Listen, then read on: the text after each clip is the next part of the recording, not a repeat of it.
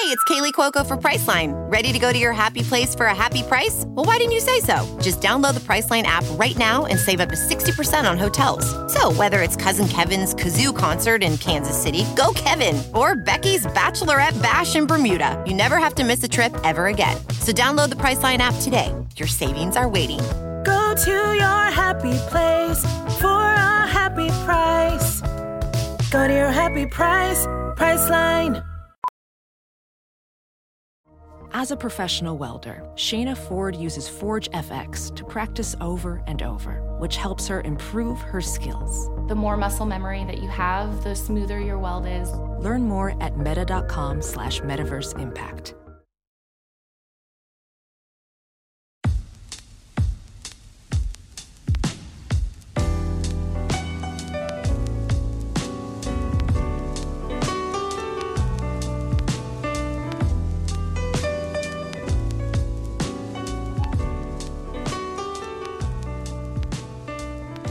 Welcome to another episode of Remap Radio. I'm your host, Rob Zacny, and this is episode 4 for June 23rd. Today, we are joined by Ricardo Contreras. Hello. Patrick Klepek. Hi. And Renata Price. Howdy. Hey, I have a question. Yeah. Did you, because like the intro to this podcast, very famous, goes back to Austin kind of coining a term that we went on. Did you feel a pressure, or did you just release and go, I'm just going to say welcome to Remap Radio, and that can just I be will it. literally That can do be anything enough. that gets me through an intro without having a conversation about the intro. Like, if it is just like episode number and date, that is what I will do so we can get into this show. As always, we're a listener-supported show. If you enjoy Remap Radio and wish to become a supporter, you can learn more at remapradio.com. Our website has links to our memberful page where you can sign up for a monthly or an annual plan that will give you access to exclusive Remap content and help us keep going as a team. Might as well get into today's topic, leading off with a turning of the tide at Embracer Group. Just for a bit of context, the Embracer Group is a holding company backed in large part by the Saudi Public Investment Fund that was on a seemingly endless acquisition spree for the past few years. The high watermark may have been reached in 2021, 2022, when Embracer picked up Gearbox Software, and then Square Enix's, a lot of Square Enix's European and Canadian studios, Crystal Dynamics, Eidos Montreal, Square Enix Montreal, and the IP to go with them, including Thief, Deus Ex, and Tomb Raider. But now the wind has shifted. Patrick, can you tell us a little bit about what's going on with the seemingly unstoppable Embracer Group? Lord of the Rings doesn't count, doesn't rate for you? Doesn't make the list, doesn't make the intro? Because that's like the weirdest part about this company is they paid $400 million for the rights to the Lord of the Rings, in addition to acquiring all these studios. Not all the rights, though, right? Because somebody else made that Golem game. Well, yeah, I don't know if that is like a pre-existing, and then that would then be like a Gollum 2 would happen. What happened under Embracer? Would then have to be under Embracer, because like the movie and TV rights are chopped up really strangely, just because in the same way that like Marvel, right? Like Sony owns Spider-Man, and like things are get chopped up. Why we're getting the like Craven movie. Oh, man, they canceled the Bad Bunny one. What's going on? El Muerte, God. I think, was the one. Really? Go watch that. Go watch that trailer for. Yeah. Well, if Sony announces a Spider-Man movie, does it really exist? So Embracer has been, yes, for a number of years, making just endless acquisitions. Often things that don't rate all that highly financially are the sort of things that, if you had access to the easy cash that Embracer does, due to the like fast access to cash that has just been the case over the last like 3+ years, in addition to their CEO like being singularly kind of rich themselves as a result of a bunch of like retail success that happened in like the 90s and the 2000s. The question has always been, all right, so you bought, let's just say 150 studios. I have no idea. I don't have the number in front of me, but it's a lot. We at one point, I believe, in a previous podcast, I just started reading everything they had bought and then got tired of reading it. It was like this bit has exhausted halfway through reading all the things that they have acquired. And they've acquired things since. Maybe we did that during the Lord of the Rings one. That wouldn't shock me. But there were two things that happened. One, Embracer, it is worth looking up the clip. If you just search, I don't know how you would find this, like sad Embracer man. There was essentially like a financial call in which Lars Wingfors was present, like being interviewed by somebody, I think at the company, to sort of explain what's the position of the company, where are we going, how do we explain the numbers? Some sort of $2 billion deal fell apart for Embracer. It remains unclear what that deal is. I asked around at Summer Games Fest. I could not get an answer. I could not get a wink. I didn't know. Nobody that I talked to seemed to have an indication of what deal fell apart. It's easy to imagine in my mind that is a partnership with an existing partner like Amazon, in which they're licensing Tomb Raider to them for a television series and more games. It could have been something like Amazon, where like, hey, we're going to license a bunch of rights, make those games. It could have been an Xbox thing, license a bunch of rights with Xbox, and like Xbox gets Deus Ex as an exclusive, because it's been reported in the past that they were exploring doing a new Deus Ex game disconnected from the last couple of games that they've done. Which is all to say that falls apart, and the company was already not in a great position with games like Saints Row pretty wildly underperforming. Sure, you buy a bunch of companies on the cheap, but those games are still expensive and they need to claw back that money somehow.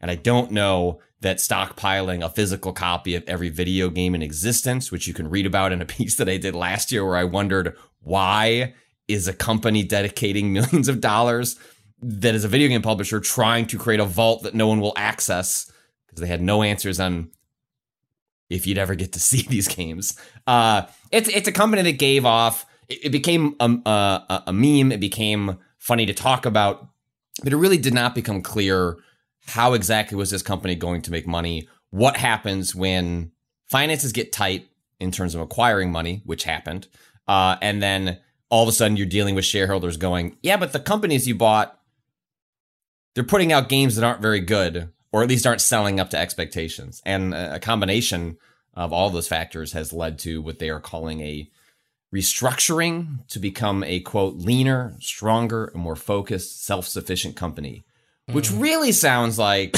a bunch of companies got acquired by this publisher, or this, however you want to categorize Embracer, in which they're going from one stressful situation where you don't know the future of your job to a company who is now putting you in another pressure cooker situation where you don't know what's going to happen with your job.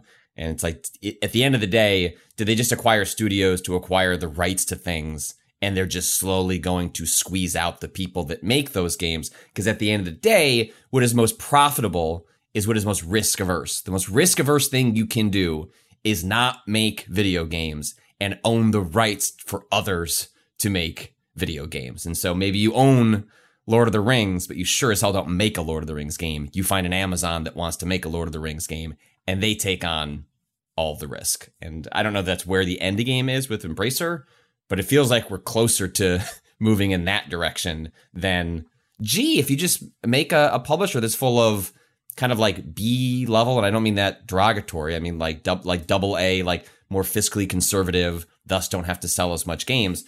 Can that be successful? And their answer seems to be, let's like lay off a bunch of people. And I believe also said, we should maximize the Lord of the Rings franchise. Buddy, people have been trying to do that for a long time. We got like 3 good movies out it, and otherwise, like, Lord of the Rings is very difficult to build around. Although I guess it has an MMO that people seem to like quite a bit, even if I don't know anyone that plays it. But that's the old like Turbine one? Yeah, it's still going. People, I mean, yeah, I don't know. It is, but I'm not sure. Like, it was like one of the improbable success stories for a long time. I wonder if it's still to the same degree. But still making expansions for it, I believe. So, I think sometimes is a thing good, or does it have a community? Those things don't have to be the same. And some of these ground floor properties still, like, they're just going to be around forever, because that is the communities that people found. I do think, Patrick, what is the I always conflate them in my head, Koch Media and Deep Silver, because they have a similar energy, I think, in terms of publishers. But like in a lot of ways, Embracer was like great big Deep Silver energy and acquiring a bunch of stuff in that vein. Like the games they have coming out here, like this is noted in this Verge piece about it. Remnant 2, Warhammer 40,000 Space Marine 2, Payday 3, Hot Wheels Unleashed 2 Turbocharged, Arizona Sunshine 2, it's a VR game. The first one was very popular. Alone in the Dark, and Homeworld 3. At the time that this was written, all these games were scheduled for this year. Homeworld 3, I think, has been delayed until next year. I think that might be the case. But either way, that is those are all games that would not be surprising if they were successful, but I don't know that I look at any of those. Well, maybe Payday 3, right? Like the Payday. What is the scale of popularity and success of the Payday games? Payday 2 is huge. I don't know what that translates to, because I think part of what makes a company like Embracer and their strategy create real chaos is that once you have someone going around acquiring a bunch of studios, they tend to drive the price up on themselves, right? Like there are fewer acquisitions left to make. And so the early acquisitions are followed by bigger and more expensive ones. And in the process, you have started paying over, you're paying quite a bit relative to what those companies could reasonably bring in terms of revenue per year. And so suddenly you've got a lot of money out. I don't know how much they would have financed this with debt. My suspicion is a fair bit, just because interest rates were so low. But the thing that happens is that suddenly they've got this massive portfolio that the revenue it could reasonably bring in doesn't really offset the amount of capital that was expended to make all those acquisitions, which is why you end up with, these studios were healthy-ish and reasonably sustainable before the acquisition, but now that they're all under one corporate umbrella who spent all this money acquiring every loose game studio under the sun, suddenly it's we have to make cuts at all of them. And so Payday 2 was very, very successful for Overkill / Starbreeze at the time. Mm-hmm. I don't know if it is as successful relative to the cost of making modern games right now. They tried to extract as much revenue from Payday 2 as they possibly could. And they kept that going for a long time. But I am curious whether, one, you would expect Payday 3 to do as well as Payday 2 did. And two, even if it does, or even if it exceeds it a bit, is it enough to satisfy what seems like a company that is now looking for quicker outcomes? Ren, you had something. Sorry, I was just something you said perked to me is about Payday 2 and its long-term success, which I will say is that game is still one of the most played games on Steam and still has and is still releasing DLC. Right up until very recently was still releasing DLC as one of the most played games on Steam. And so I do think that while it is messy, I don't know if it's bringing in you can fund shit money. However, I do know at least that Payday 2 remains surprisingly successful. It's one of those things that just quietly plugged along for the last decade. Right. And so it's just, Embracer they were in for a long time. The reason it was funny to talk about them was because they just keep acquiring things, but now they have to ship things. And, it's interesting, it can be noteworthy for them to acquire a Crystal Dynamics, a studio that was at a crossroads in terms of the projects they were creating, coming off of a series of Tomb Raider games and then a real mishandling of the Avengers, which is very hard to tell how much of that was Crystal's fault and how much was that project assignment miscalculation. Both of those can probably be true. But to spin up anything from that studio, which has a history of being pretty good, a solid track record. Well, yeah, but any game of modest budget is going to take bare minimum 3, 4, 5 years. And games on the tail end of that might not even be targeting the current generation of machines that we're on. And so that's I think what Embracer was attempting to do was, in addition to acquire things like Dark Horse and Tabletop, was hey, can you set up revenue streams that are functioning in the short term to fund these medium and long-term projects? But what we're finding out very quickly is that when push comes to shove with Embracer, they actually don't have the patience to figure out how these big bets pay off and how much do they have to pay off. Remnant 2, I think, is going to be... I played that game at Summer Games Fest. It seems great. I think that game is going to be a lot of fun. But what does that game need to do now in order to be deemed successful, not just for Embracer, but for Embracer to justify the jobs of other people across their entire portfolio? That puts a lot of pressure on these games, and certainly it is now harder to imagine delays creeping in to these games because they this company has essentially put their hands up and said, we're in deep shit. And they haven't explained who's losing their jobs yet. I believe there have been some immediate implementation of this restructure, but it's broadly not supposed to roll out until I think early October. But it's like the way they mention it, like the way it's phrased in their own finances is where was it? The closing of studios and termination of projects that have not yet been announced and with low projected returns. Okay, the fuck does that mean? Yeah. You know what I mean? Like, I don't obviously it means people are going to lose their jobs, but it doesn't necessarily convey any sort of, the company has no philosophy. And that is what makes it so hard to parse. And what makes me so worried for the people that do work there or work at studios under Embracer is, at least with other big companies, like, yes, they can be confusing and complicated to work under, but at least if you can look at sort of like a guiding philosophy of like what they want, that gives you a sense of where you fit in the picture. None of that exists with Embracer. They just bought a bunch of stuff because I think there is a real overlap in this Lars Wingfors, the CEO, being an adult child purchasing physical copies of every video game ever made for his personal little piggy vault. And then also using those finances to purchase a bunch of studios, like he's buying action figures for a comic book movie. And then getting like smacked on the hand when like the bank says, hey, you can't, like a parent saying, you can't have any more candy. And instead of figuring it out, the result of this is just going to be a bunch of people losing their jobs. And that sucks. And does not feel like it is the fault of any of the people necessarily involved. We all saw Saints Row's performance coming from a mile away. I knew what that game was kind of going to be like. And so putting that at the feet of all of the consequences of things like this, at the feet of like one underperforming game from a studio that has been struggling to produce like games like they were during the Saints Row 3 era for like a long time, like Agents of Mayhem wasn't a very good game either. Like, and so I just find the whole thing very frustrating because it just seems like Lars as a figure, I find to be just like deeply disappointing as a person. And then like watching it all play out this way is as predictable as it is upsetting.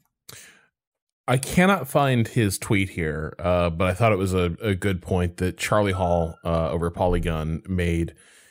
Caught up in this is Asmodee, which is basically like the Embracer of the board game space. Like, this is a company that very checkered reputation among people who work in board games. Kind of some of your like standard impersonal behemoth type stuff, but also a company with a rep for being kind of cheap and ungenerous with its creators. But they also bought up a huge number of board game brands over the past years. Like the entire board game renaissance, like 10 years ago, a ton of the brands and the publishers that like drove that, like particularly what were called at the time like Euro games, ended up being acquired by Asmodee. And Asmodee got bought by Embracer. And, Charlie made the point is, in keeping with Embracer's evident hunger to license the IPs it owns, is it also going to look at Asmodee as just now a giant reservoir of like board game to computer game adaptations to just like license out and be done with it? Just become like a bit like the way Games Workshop was running for like the Warhammer license for a long time, where, for a while they were very stingy with it. And then they just like let all the horses loose from the barn. And now they found a slightly different like equilibrium with it. But, there's ramifications here for board games and their overall health, because now a huge segment of the retail board game space, its well-being is tied up in Embracer's willingness to fund and continue to responsibly operate this massive company they acquired. And that doesn't bode well either. Not that things were great under Asmodee, but with, this happening, it is yet more alarming. And so, yeah, it does become really hard to figure out, this is like we all received around our twice annual Vice layoffs similar messaging to this, right? This is all restructuring to put us on a sustainable path. But you actually have to have a path to like what is the game plan here? What are you building towards? And that's never been clear with Embracer. And it's hard to imagine that any interesting path is advanced by scaling back at all these studios and causing people to lose their jobs. The idea of Embracer being a really vibrant, dynamic publisher seems to be kind of going by the boards, and it does look likely that we are increasingly likely to see them maybe stick with a few, like a lot of publishers have, I suppose, but stick with a few like hits that they can fund up to the AAA level. And then, as you sort of alluded to, Patrick, the rest of it is IP rent seeking forever. Yeah, I don't know if it's poetic or distressing that on the day we're recording this and having this conversation, you have our former employer Vice, who spent, again, like he said, years just trying to sell for a bunch of money and not being able to do it. The end game of Vice is going into bankruptcy and selling for $225 million to this like media group out of bankruptcy, full of debt. And Embracer also like, oh look, they're spending all this money, and like that's just going to turn into more money, right? Feels harrowing. Well, actually, speaking of like massive acquisitions, like, you know, they talked about the $2 billion deal falling through, whatever it was, but also was the real play here to roll up a bunch of IPs and properties into a single like acquisition, like a very ripe acquisition target for someone else to come and pick up? Like, was the long-term exit play here for Embracer to have so much under their roof that someone might come along and offer them like billions and billions of dollars to acquire? And that market may not be what it was, given where the Activision and Microsoft attempted acquisition has ended up with the FTC, which is entering a new phase this week. Patrick, can you tell us what's happening right now, like basically as we record? In point of fact, I think you should just follow Rebecca Valentine from IGN on Twitter. There's a number of excellent reporters who are in the courtroom now or following along on pirated live streams that you can, if you want to see Matt Booty on the stage at court being asked questions. Basically, this has entered. The FTC is trying to, obviously they want to knock down the acquisition of Activision Blizzard by Microsoft. I believe the formal hearing on that isn't not until August, and this is part of an expedited process on Microsoft's part to sort of force the FTC's hand earlier so they can wrap things up. I believe there are some deadlines coming up where there'd have to be like an extension on the acquisition related to, I don't know. Microsoft wants to wrap it up one way or the other, and that is part of this process. And so there will be so much more to say next Friday when some of this has kind of gone through. But they essentially, people like Pete Hines, former like PR for Bethesda, like longtime PR there for like 20 years, has been up on the stand talking about, you know, questions about exclusivity. Matt Booty is up there. Phil Spencer is eventually supposed to be up there. It is a fascinating airing of dirty laundry. Like some of the FTC has submitted certain, you know, they call them findings of fact. Like basically, it's a bunch of emails and things like that are meant to bolster or detail their case. You know, we have like continued like very funny. I mean, one of the funnier parts about this entire saga is Microsoft just weeping into their hands, saying they are just a poor third place console maker. Like they're just no good at this. They're just so very bad at this. Like they're just little guys. Come on, they're small. They have little hands. That's how they make the consoles. They put their little hands in the machine and they move their little hands around their little guys. Come on. Right. And like, you know, like they're like, you know, documents the FTC has submitted in which like Microsoft like self-describes as having, quote, lost the console wars. And then detailing why they are, and then there was the other true gamer speak, that was going around. Let me find. This is from Kellen Browning, who is a reporter over at the New York Times doing tech and games sometimes. But they were asked who was actually on the stand. I don't know. It might have just been Microsoft's lawyer. But anyway, so Browning says that in this tweet, Microsoft argues that Xbox would not be incentivized to pull Call of Duty from PlayStation because, among other reasons, quote, they couldn't face the wrath from the gamers. Yeah, I mean, you know what? Wait, really good. Who could? Which is just tremendous. And then, related to this, one of the other sort of noteworthy pieces has been Jim Ryan, who is the head of PlayStation, around the time that this deal was first announced, writing in an email. Quote, I'm pretty sure we will continue to see Call of Duty on PlayStation for many years to come. It's not an Xbox exclusivity play at all. They're thinking bigger than that, and they have the cash to make moves like this. I spent a fair bit of time with both Phil and Bobby Kotick, over the past day. I'm pretty sure we will continue to see Call of Duty on PlayStation for many years to come, which is obviously like wildly different than the public-facing arguments that Sony has been making about equally like, my money, my Call of Duty money, like where is it going? And of course, like this is what it means to fight battles in the court of public opinion, and then what you say behind closed doors. There are always going to be totally different arguments made, and seeing that, in public, Sony is saying this is going to destroy video games, and then privately being like, man, it doesn't fucking matter. Like they're still going to put Call of Duty on this. Well, but in that same email, he also says they're thinking bigger than that, which ends up pointing back toward the thing that the UK regulatory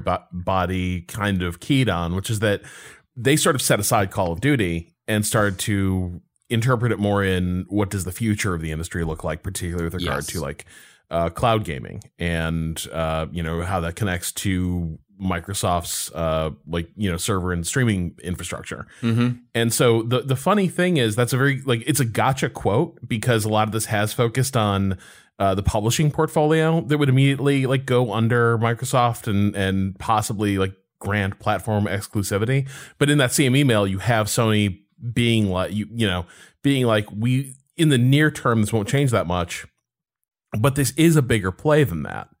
And I think part of this is certainly the regulatory bodies, some of the regulatory bodies have been very curious and suspicious of what that bigger play might be. But it's a difficult thing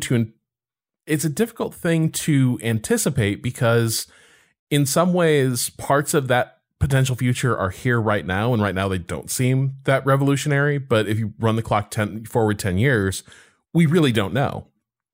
And so it's a weird thing where it kind of comes down to how narrowly is this going to be decided. I really have no idea how this will play out. I think we always, I think from the start, sort of had the gut feeling that it would be more painful than Microsoft anticipated, but in the end, it would probably go through.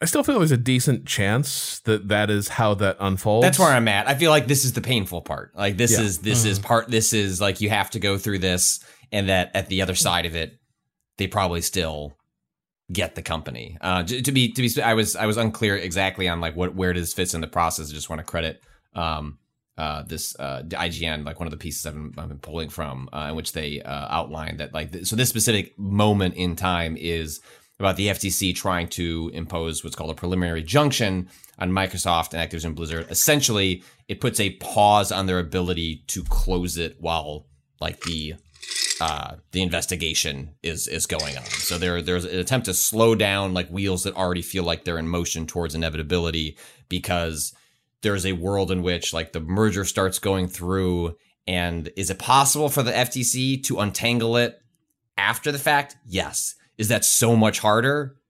Yes. And so it is in their interest to delay any sort of formalization of the merger, even if they still in their pocket have this world in which they could untangle it later. That's just so much a higher bar for them to clear. And so that is what they're attempting to get in the court system right now. And I don't think we have a good sense right now where that is going or how that will end up. But it's interesting. And I always, it's given how much corpo speak we get from all of these figures, at the very least, whatever happens, I have no investment in other than just being happy that there is more people talking about Hexen today than there were 2 weeks ago, like that's good for me, regardless of whether Microsoft acquires. And then the FTC should just make that part of it. Look, you can have this company. That's their condition. But Hexen. But you have to fund like a big budget Hexen game. Can't be like a remaster.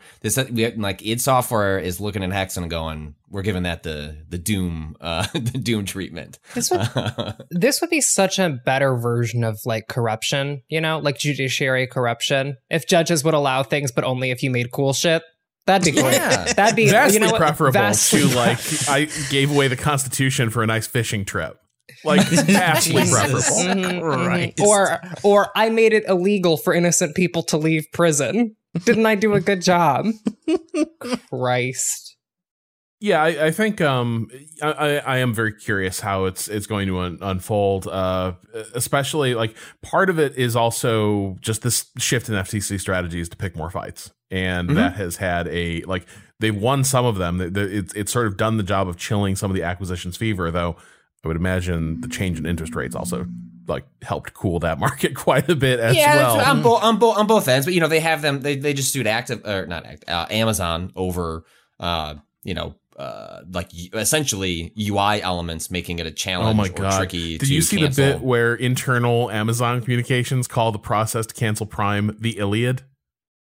Oh my God. That's really funny. Wow. That's great. So yeah, they're suing essentially to hold Amazon accountable for making it especially tricky to cancel Prime. And like that is just the tip of the iceberg. Like Prime is probably easier to cancel than a number of other services are, but you want to go after the big fish to get everyone else to get scared and fall in line. It's actually one of the better things that iOS does. I love the fact that you just go into settings, touch your profile. Any subscription that you've done through the platform, you just like. Have you tried to cancel the New York Times? If you've subscribed to the New York Times through their website, they will like kicking in. No, we're not going to cancel that. We'll give you half off though. I don't want half off. I want all off. No more New York Times. Well, the FTC, this is another thing I think I saw the FTC was like starting to look into, or it might have been the Consumer Finance and Protection Bureau. But the undue burden cancellation practices that are like increasingly common through the industry of being like, are these fair roadblocks to throw up in front of people, especially the minute you could like, I will just say this, like as someone who like it's better managed now, but with like pretty intense ADHD and like feeling almost physical revulsion from like running any kind of bureaucratic like gauntlet. It actually doesn't take much to throw up just enough friction between like someone and a cancellation to make them pay hundreds, if not thousands of dollars over the years because they could never quite get around to like fully killing off the service. It's so easy to get me with that shit. It's child's play. I'm like a little baby you take candy from. You know what? Listen, I just want to say I respect the FTC for dropping spicy. You know what I mean? Like they're eventually the FTC will wipe out Tomato Town. Maybe. But like this is how you get better at the game, is that you do have to drop into the spicier situations legally. That has been part of the argument, has been like, we got to get better at litigating this stuff. We can't just be like I knew the strategy was working when I think this was either on Insider or Bloomberg. I can't remember where, but it was this article where it was titled like Lena Khan has given away the FTC's best weapon. Uncertainty. It was so powerful when nobody knew if the FTC would actually intervene in anything because it just caused so much uncertainty that executives were so scared of what the FTC might do. But now that the FTC like routinely brings action to stop mergers, obviously that's just cost of doing business and nobody cares. And I'm like, that's transparently bullshit. Like all you see is executives like wailing and gnashing teeth around like these sort of interactions. And they're trying to cast it as, it was really powerful was when the FTC did fucking nothing. And that's so doing nothing reserves so much power and possibility. What a fool Lena Khan is for wielding the weapons directly. I'm so excited to see the lawyers that emerge from the FTC gravity chamber from their training assignments. Well, I'm not actually. To be clear, I'm not actually. The problem is they will merge, and chances are go into onto the corporate side of litigation. But it does work the opposite way too, where like Cantor over at Justice is used to be one of Microsoft's lawyers, might have been their general counsel, and like I guess got radicalized in that world because now he's like this antitrust crusader. Anyway, so yeah, we'll see how all of this unfolds, but before we take a break here, I did want to turn to the Nintendo Direct so we can just sort of, have some quick reactions, how we felt about what we saw. Let's start with Ren. Take it away. What jumped out at you from Nintendo's little showcase? So Nintendo's little showcase was cute. I will say that as someone who like grew up watching like Let's Plays of the like Super Mario RPG and related things, it was really cool to like see that game like brought back in like a meaningful way and like in a way that I will actually be able to engage with without having to do some like pretty, at the time that I was first watching, like heavy emulation work. And so I'm legitimately very excited about the Super Mario RPG. But otherwise, like, I don't know, this Nintendo event like was not much for me. There were a handful of things, but like I did not get a new Etrian Odyssey as I had so foolishly hoped in the depths of my heart, like an idiot. They just did the collection though, right?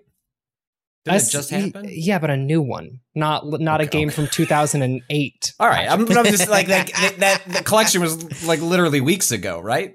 It was literally weeks ago, which is why I was hoping for something else, because like it was like we just released this HD collection, and now we're going to announce this like a new Etrian Odyssey game. That would be great for me, and I can get a little bit more on my thoughts on that collection in a little bit.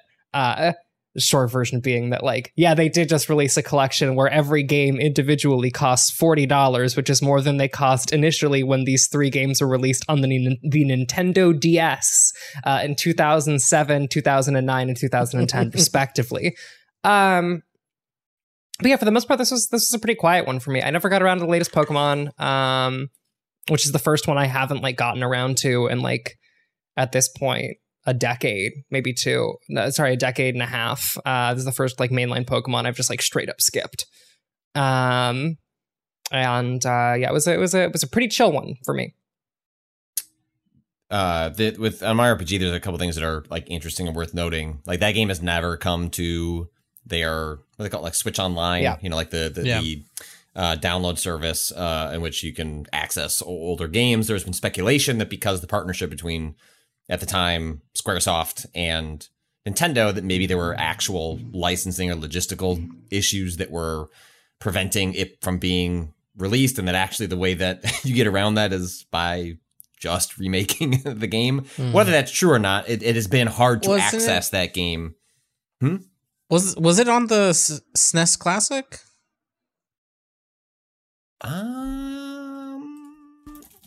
No, I don't believe so. Also, wait. Sorry, I fucked up. I fucked up, everybody. I'm wrong. Yeah? I did have a win at the most recent Nintendo Direct. Dragon Quest Monsters, The Dark Prince, baby. Dragon Quest Monsters is back!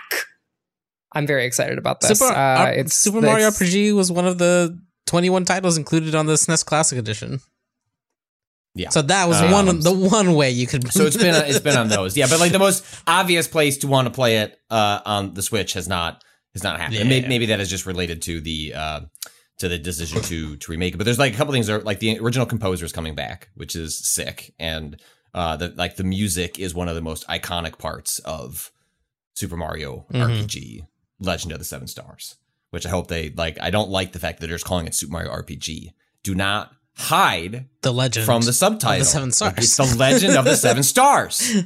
God damn it. 2. The people were looking at some of the updated art, which I think loses a little bit of the style in the transition to it. It's a little, I don't know how would you describe the art style of Mario RPG, Kato? Like, how would you describe how those characters are? It's weird. They're kind of like the faked 3D sprites of like a Donkey Kong, right? Like it looks like but top down. Yeah. or isometric. It's an isometric situation, but like they tried to make them shaded the way a 3D model would be almost in a lot of those like situations. So It's a weird. lot like. Do you remember the original? Like when they were experimenting with 3D for the first time, I remember seeing these a lot. When it was called the Ultra 64, but the SGI workstations. Do you remember like the original Final Fantasy SGI tech demo? No. Oh, come on. These were Final Fantasy Ultra 64 tech demo. Yeah, like all of like this stuff. Like these are like early experiments in 3D. Anyway, just like it's just early experiments in trying to understand 3D modeling when you're coming from a 2D space. Right. But like one of the things that's interesting about this remake is that there are gags or Easter eggs or references to older Nintendo properties that you could not make out reasonably in the original pixel art, but now are clear. Like there is I don't know exact, I'd have to find where it is, but I believe it's a reference to something from the Famicom disk drive, which was a format that never came out over here. It was exclusive to Japan. And there's a character associated with that is in some Super Mario RPG art that people just didn't broadly know was even there. And is now there in the updated art, which shows an attention to detail for like an Easter egg from decades ago. Right. That just went right over the heads of the vast majority of even like a knowing audience, and that the folks that are updating that art are like are keeping that stuff in mind and like are maintaining it and updating it, which makes me excited to play that game again. I adored Super Mario RPG when it came out, especially. Can't you? Maybe I don't. It's been so long. I actually don't know if I want to spoil that bit anymore. There's a secret boss that's super cool, but I don't want to say. Do you know who I'm talking about, Kato? Do you remember the secret boss? No, I never played this game. This is one of the ones I missed. Game? Yeah. What? Yeah. Oh, this is Mario RPG is an all-timer. I like yes. It's like, oh, I'll finally get around to that maybe now that there's a remake happening. All right. Ghost Trick, Super Mario RPG, please remap audience. Yeah, keep us honest and accountable. We're gonna play these games that we say we need to play. I mean, the Ghost Trick is coming up soon. Yeah. We're like, that's rubber's gonna meet the road on that one. That was short. We can do that. We can do that. It's not a long game. Ghost Trick, how long to beat? 12 hours. That's a little more than I was thinking. It is a little longer than I. It's a little longer than I was. If you'd asked me right off the I sworn someone said 8 hours to me once upon a time, but it's still not long by game standards. Rest in peace to my Ghost Trick playthrough. Otherwise, there's a couple of smaller interesting announcements. They're porting the 3DS exclusive Luigi's Mansion game, which I think is visually enhanced Luigi. Oh, love a visually enhanced Luigi. Enhanced Luigi that's running at 12 frames per second. What's your favorite enhancement on that Luigi? Was that Switch footage or was that 3DS footage? I don't know, but they were showing it while talking about the Switch game. It's 3DS. And then otherwise, the other really notable thing was the new 2D Mario game, which had been rumored ahead of time, called Super Mario Brothers Wonder, in which I guess like the easiest way to describe the art style is that they are attempting to like the new Super Mario Brothers 2D games for the Wii, Wii U, and Switch are. I don't particularly like them, but they get more hate than I think is deserved because they do not. They're not as good as the older 2D Mario games. They have different aims, and they're not as interesting as the arc of the 3D games have gone, especially post Mario Sunshine. But also the art is just. It's not.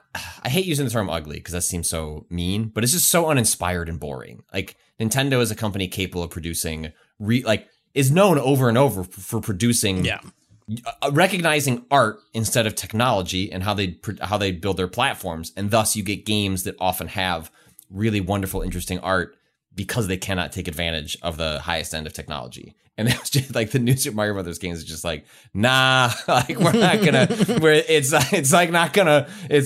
on old technology and also looks extremely bland and uninspired. And what they're doing with Wonder is in addition to having these drug mushroom like flowers for a lack of a better term that suddenly like warp the world in weird ways, where like Mario will suddenly become as tall as the screen and then shrink down. The pipes will like move in psychedelic and upsetting.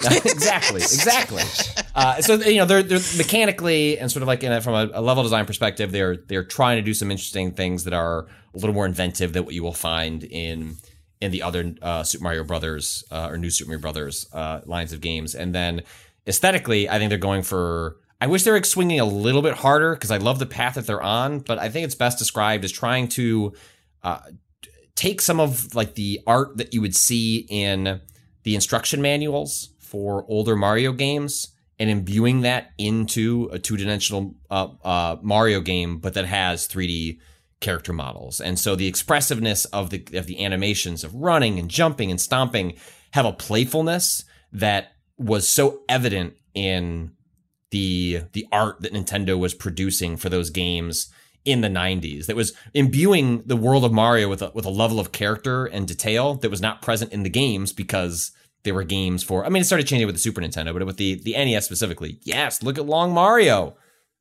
We stand a Long Mario. Long Mario is disturbing to me. I don't like Long Mario.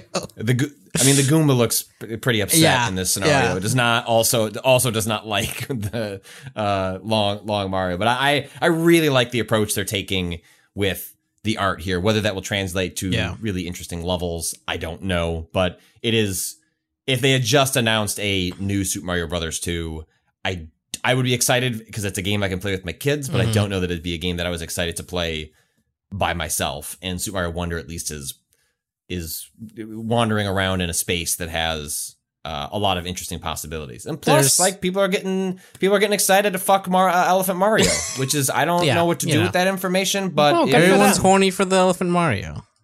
Everyone's horny for the Elephant Mario. He's big. He's got a trunk, and he's ready to use it. Yeah. You know, what I always say is when confronted with a foe, I say pick a hole and shove. And if I know one thing about the internet, they will always pick a hole and then shove. Ren, I have a question. Oh.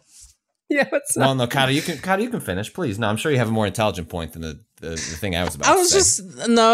It was just I was trying to like mention edgewise. One of the huge like kind of outpourings of like attention that the trailer got, I saw, was from a lot of animators just pointing out the details that are like, this is how you would cheat. This is how you would like make old sprites like look interesting, and like they're doing it in a 3D space, like with 3D models, but still making it look like that, look like old 2D animation. And it's like that's a small part of why like there's like a lot of attention to detail in these. That it's not just like the world is different, but even just how they've animated the characters is markedly different than the old like you were saying, the 2D ones that just kind of look blah, because those lifeless. Completely lifeless. Like the biggest thing that's kind of easiest to almost see is like when you look at one of those games, when you're running left to right, it's almost in straight profile. Like Mario's face like is like straight, almost like on sideways. When you look at this game and you think back to like old like even Super Mario, right? Like you still see his other eye. Like it's always a 3/4 view, even though you're moving straight left and right. And it's like a small detail that just adds a little bit of visual interest that they're like returning to in this one, where they've like that. Like the old 2D style was just like, or the old new Super Mario 2D. I know. The old new, and by new Super Mario. I know what you mean. Yeah. I know what you mean. But like the last real time they, if we compare it to like lines of 2D and 3D Mario, like that is, we've seen them be very inventive on the 3D style, right? Like the differences between, 64 to Odyssey to Galaxy to Odyssey, like there's a lot of inventiveness in how they draw those worlds. Whereas with the 2D stuff, it's sort of New Super Mario Brothers sold a shitload on Wii, and then they made another one. They made an updated version of it for Wii U. Yeah. Then they just ported that to Switch. They didn't even make a sequel. No. Like, it is just that original game, but now with Luigi. And so this is, I mean, in many ways is them revisiting a game that they have not touched in like a decade. Yeah, long at this time. Point. And now we got a sexy elephant. I was going to ask Ren, I now that I'm so far away from it, I don't even want to say it, but I was going to ask,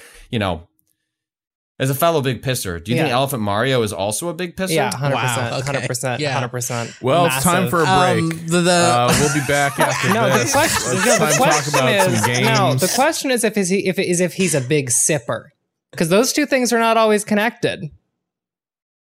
But wouldn't big sipping mean big pissing? That's what you'd think, but some people are really good at storing pee in their body.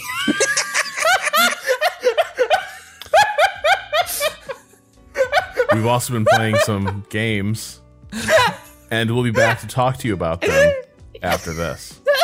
Big sipping.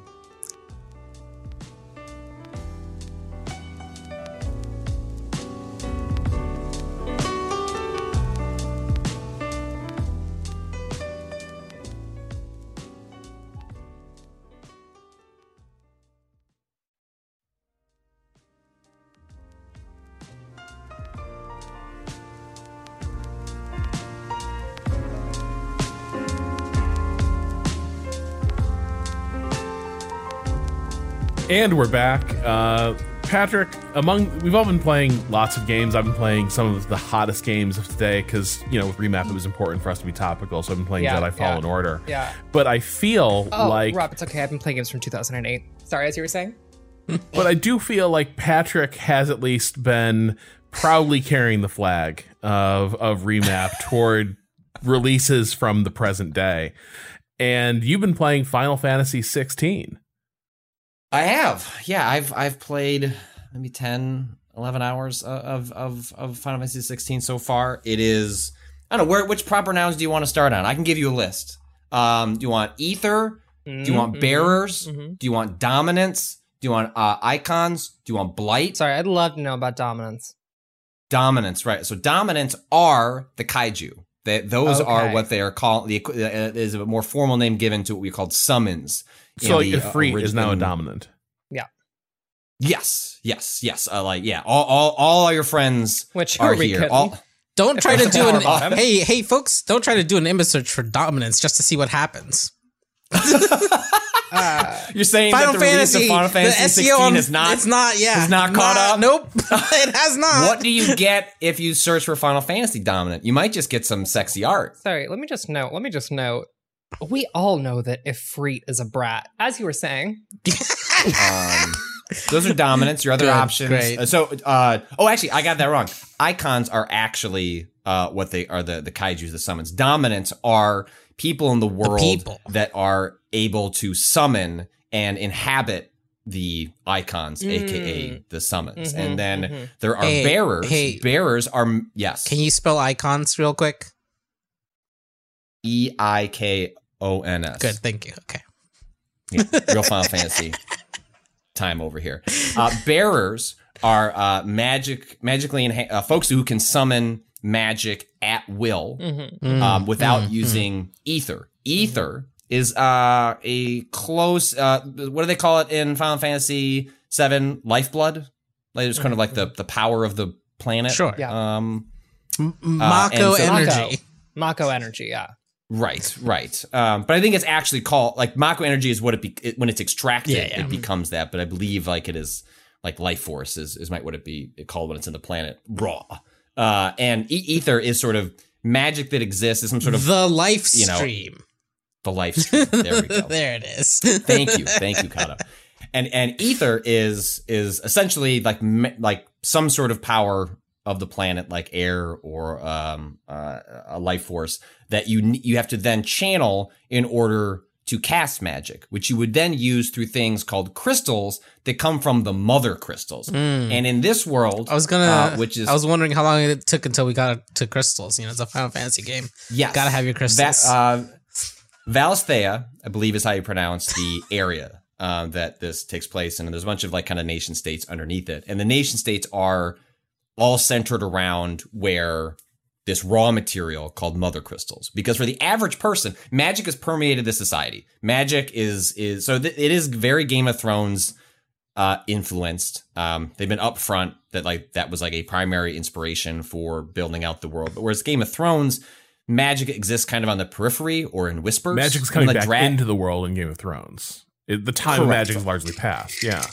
Yes, and sort of mysterious, like it's spoken about. It's maybe you hear about it in tales, but it's outside of dragons. Like there's not real evidence of it in your everyday life. Whereas here, I mean, this game opens with people using their finger to light magic cigarettes, and it's so fucking cool. Hell yeah. It's so good. Like this very sexy, hot lady that looks evil as fuck is then lighting up a pipe with like with their finger, and it looks so good. If I could generate a little flame on my finger, the speed with which I would become a lifelong smoker is staggering. But I got to assume in this world, it's like magic smoke. So maybe it's not doing as much long-term damage. It's just aesthetic. Like I can just look. Like I'm with you. I'm not going to become a smoker, but I'm like, smoking is cool. The cigarette companies were also saying exactly this about the future of smoking in 1963. Guys, we swear we have wizards on this right now. We will make that shit clean.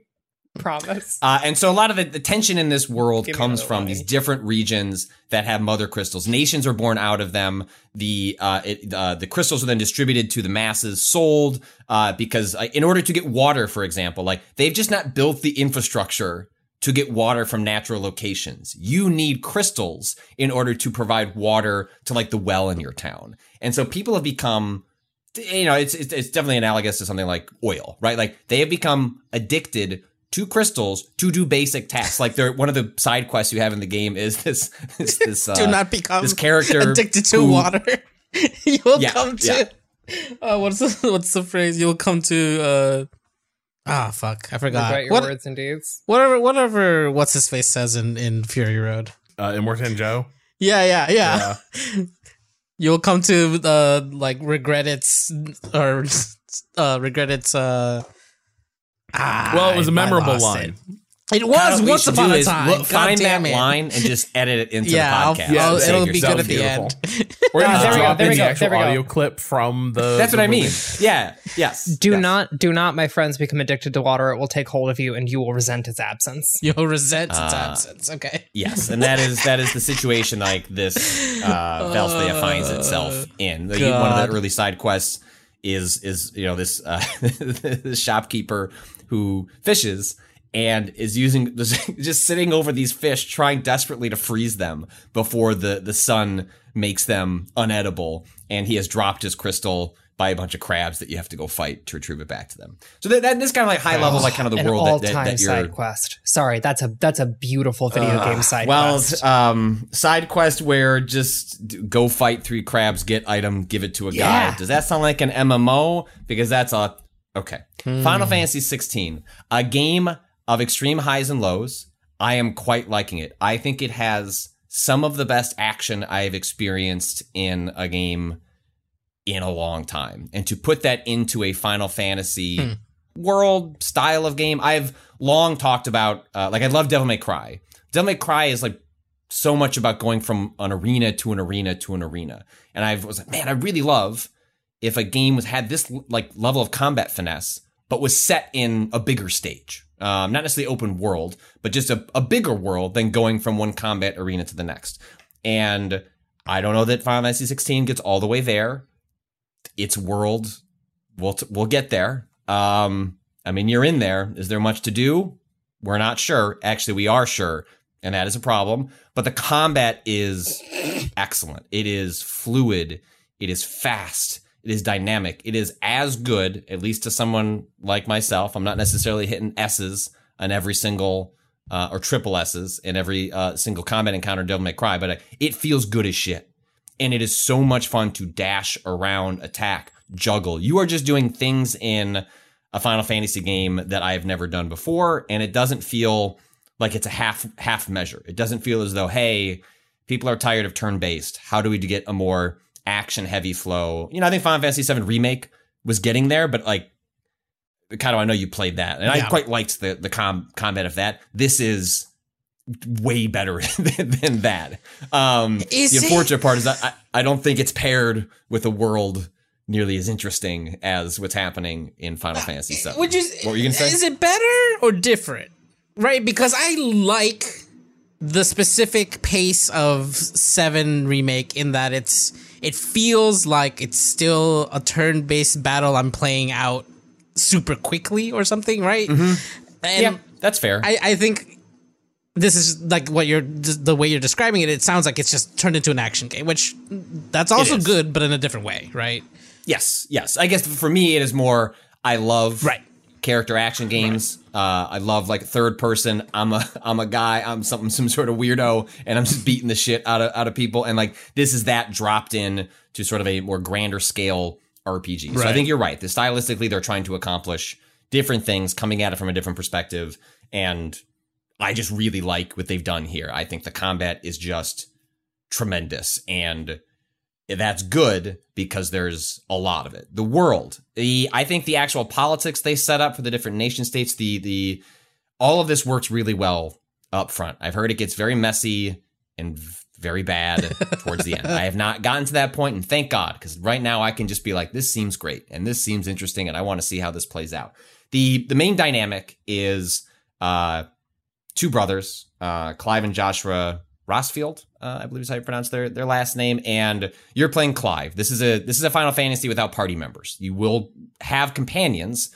You have a dog that you can direct commands to on a very limited basis. He's delightful, loves to send enemies up so that you can do an air combo, and we love him for it, and we will give him all the pets. And you can hold square and give the dog a pet. You play as Clive, and Clive is someone who can use magic because they've been, quote, touched by the Phoenix, but they're part of a royal bloodline in which they're waiting for the emergence of a dominant. Because being near these massive crystals, then you also need someone who can channel these like Godzilla-esque creatures, because these are like like the nuclear bombs that each of these nation states wield. And so when Clive is born, and he has not been picked to be sort of like the herald of the of these creatures, or however, and the game is not super clear, at least up front, like what is the agency of these creatures? Like I'm not really sure, but basically you want your big creatures on the battlefield. You need a dominant, and Clive's brother Joshua, who's much younger, ends up becoming the dominant, and your character is essentially ostracized by the family. Your mother, right up front, is like, you are a piece of shit. You're here because your dad seems to like you, but you are an embarrassment to the family. You're disgusting, and you would be cast out if your father wasn't here. And she's clearly just setting up to be, control Joshua, control a dominant, and make power plays based on what happens there. And so it sets up like a really interesting set of circumstances for the player, their role in this family, how these dynamics could then play out on a broader like political scale, as you can sort of imagine from something that would be pulling from Game of Thrones. I get the demo goes over some of the there's like some early big shit that happens that I won't spoil here in case you did not play the demo, that really changes up the dynamic between Clive and Joshua. Real quick, is the demo one of those like it's just the beginning of the game and you like roll into it with the same save? Yep, you can yeah. So if you wanted to test this out and see if you like the game and then you want to play it, it will just bring your save data over into the final one. I think it's just like the first 2-ish hours, and then there's a combat scenario so you can see a little bit of the late game combat.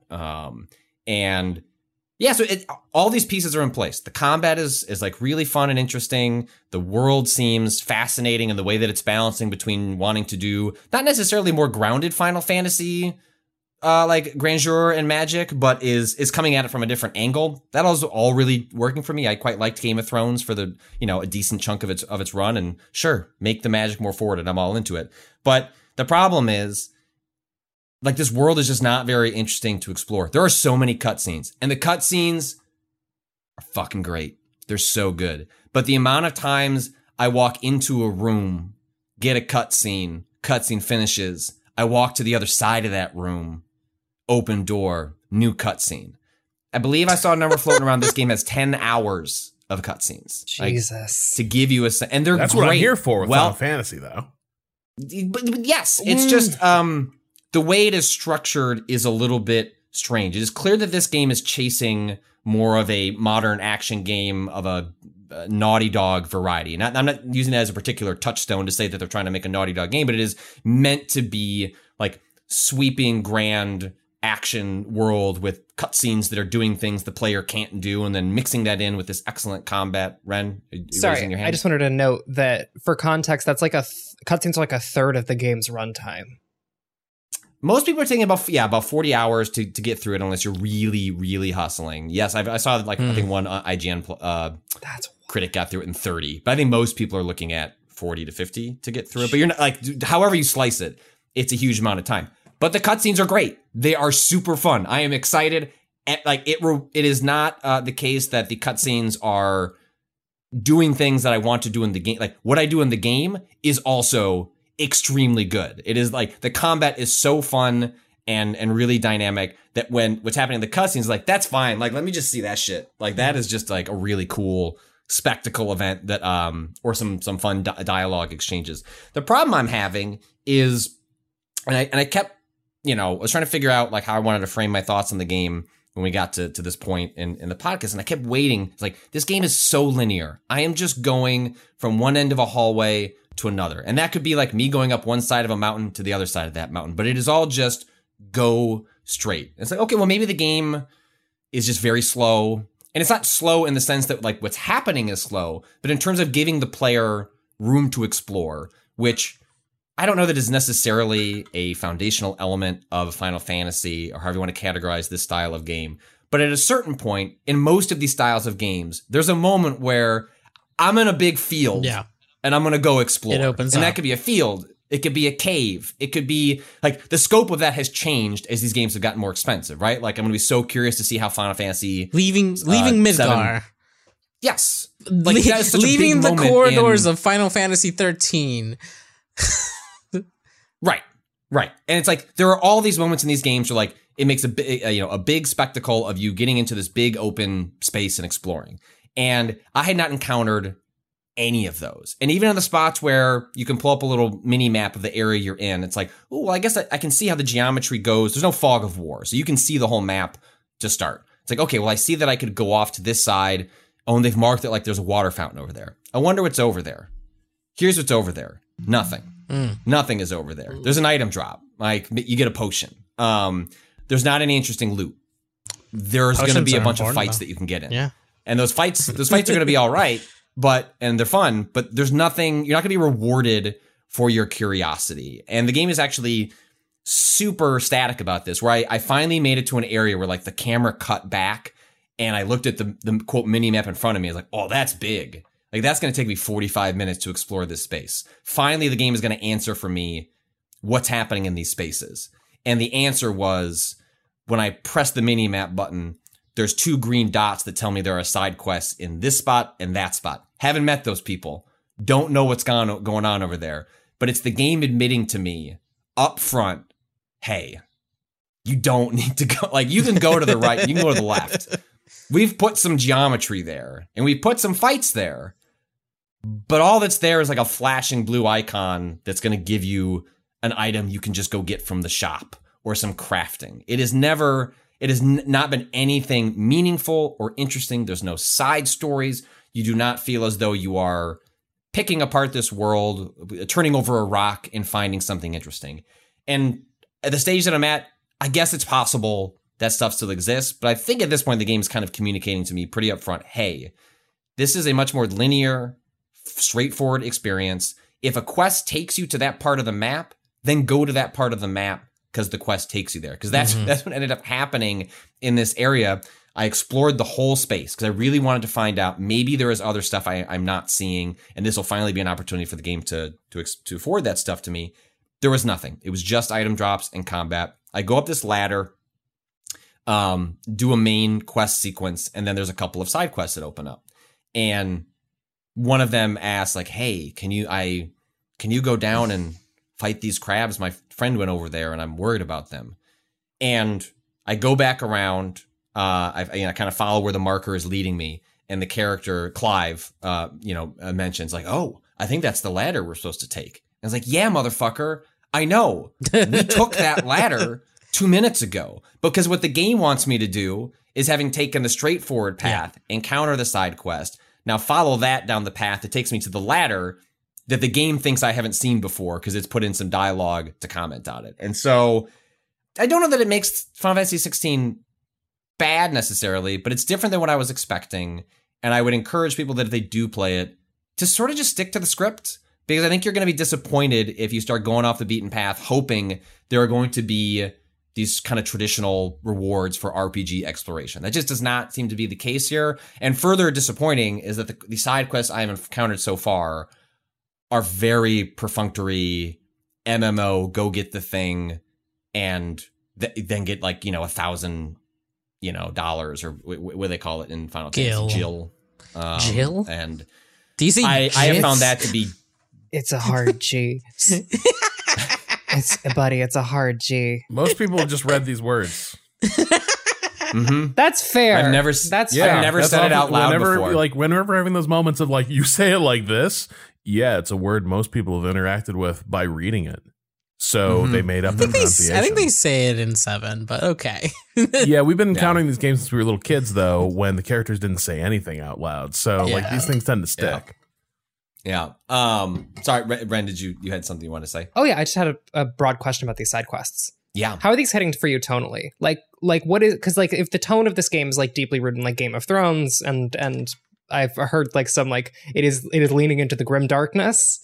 Are the side quests also grim dark? Like, do you go look for the guy's crystal and he's like, oh, sorry, bud, I found the crystal and your dead brother. Didn't even know you had one of the first, I mean, the game, I have not read all of, I've not, played further in the game to see how further comments that I know that, our former colleague Gita Jackson, the review that, Gita wrote at Polygon, like very much forwards the game's commentary, or attempt at commentary on slavery, which is a central theme and discussion point in 16, because your character, this bearers like in the world, depending on where you're born, bearers can be treated better or worse. But like broadly speaking, if you're a magic user, you're going to be turned into a slave and you are going to be used by the world around you, especially if you are part of a nation state that does not have access to crystals as readily as some of the other ones. And so bearers are then branded, and like you'll also be called a branded because that means you are a bearer. And so for example, I say all this to one of the first quests that I kind of came across when the world was opening up a little bit was somebody with a like their cart had gotten knocked over because they were trying to transport some food that or more like a treat that chocobos love, and the chocobos came over and knocked that shit over and said, "We gonna feast." And they were asking, "Hey, can you go up ahead and finish this delivery that I was supposed to make? Because it seems like you're headed that way anyway." And I was like, and then you're like, "Yeah, sure, I can do that." I'm like, "Great." And after you do that, make sure to remind your master where you've been, because I don't think you're supposed to be on this road. And the game hits on that over and over. There's a side quest that's also in this kind of like a major town in the around the 10-hour mark of the game, where you meant to track down somebody who's been outed as a bearer. They were not branded, so they've been able to get through most of their life without the branding. And then someone figures it out. I don't know if they got caught using magic, and then you go and track that person down. You don't have any agency in the quest. You end up just doing the right thing of like telling like this fucker to go away, or like you say that the friend died, and then you go and help them, and because there's a sort of there's like a whole like sector of people, people who are like trying to like help the bearers. Like sneak around, like a sort of like Underground Railroad situation with the bears. There's a lot of like really loaded like stuff that the game is playing with that I don't know where it all lands. It sounds like it doesn't necessarily do it particularly well based on how other people have talked about it. But that goes in conjunction with your question, Ren, which is that it tries to wrap this stuff around in things that feel heavy. And then at the end of the day, what I'm doing is just a fetch quest. Yeah. That doesn't actually have any consequence or weight. And the encounters that happen along the way are not meaningfully different than encounters I would just have going from point A to point B. And so I sort of reached a point with the game where, like, I think you're communicating to me, game, what you are. And what you are is like a pretty bombastic linear action game. And I should just treat you that way, even if some of the aesthetics and world design, like, don't want to leave behind. They're like, yeah, but sometimes you just like explore a space and there's stuff there. I'm like, yeah, but we didn't have time to fill it with anything worthwhile. And what is going to be worthwhile, we are going to mark on the map and you're going to be able to find it, which is fine. But it does feel like a game at odds with its legacy, with its history. And rather than leaving that stuff behind, it tries to serve these like many worlds, many interests of what a Final Fantasy game is, because Final Fantasy straddles so many generations of fans. It's like, well, what does Final Fantasy mean to you? It's like, I don't know. Which one did you play? Like, these games have changed so much, and this feels like another pivot point. And I'm excited about where it could go if they decide to continue down this path for future games. And I think this is a really good marker, like really good bones for what they could do in the future. But it does feel like a game at odds with itself. And it's more of an action game than an RPG. And like, even in the RPG stuff, it is not clear to me that you are doing builds necessarily. So the game starts out, you have a basic set of actions, and then you can sort of absorb the power of these other icons, like at like major milestones in the game. Like I have power of fire, which is the Phoenix. And then eventually I'm able to get power of wind. And that gives me some different sets of attacks that I can switch through so quickly. Like I can command my dog to shoot, to bite an enemy and throw them in the air. I can then use a wind attack that like meets me in the air with them. And then I can do a downward strike that sends them down. And then I have a different attack that can push them. Like, there's so many cool things you can do, but the ability points that I'm earning through combat, I can spend them on everything. Like, it is not as though, like, Rob, when you and I were playing Diablo and you're looking at the skill tree and it's like, I don't know where to put the points. Like, there are so many places to put the points. And if Diablo, it's not quite Path of Exile, but it is certainly it is trying to overwhelm you with choice. So you're sitting and thinking about, how does this fit into the character that I'm playing and how that interacts with the world? Final Fantasy 16 is just like, look, you spend enough time in combat, you're going to get the points. You can max out everything, and then it just becomes a play style decision, which is fine. Like, I don't think builds do not necessarily, sometimes that can be restrictive where you feel like you're locked into a certain play style and you'd like to change it. And even here, the game is upfront at the start and says, look, there are points you can spend on things.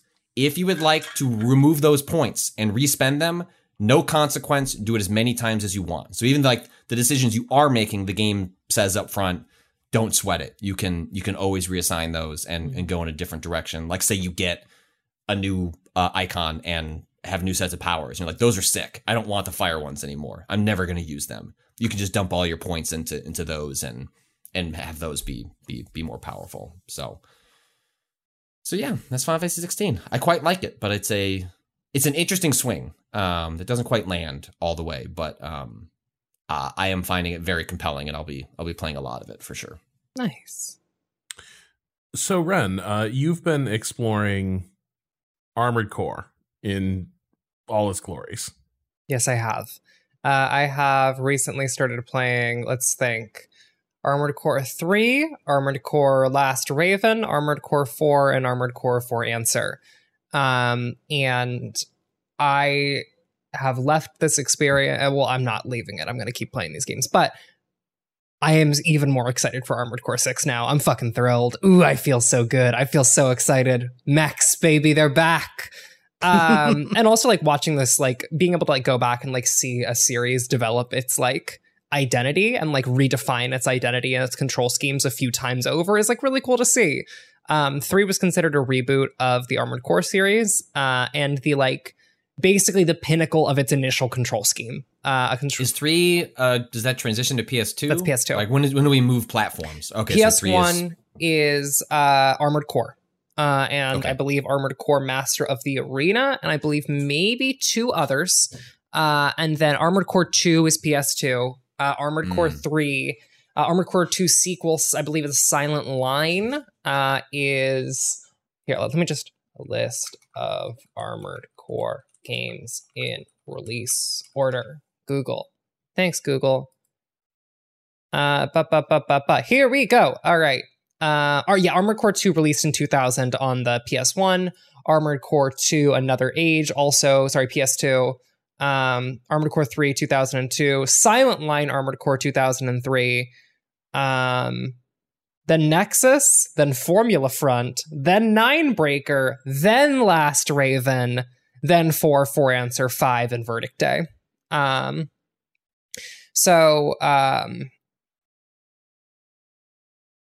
Seeing the control jump from 3 to 4 is like kind of astounding.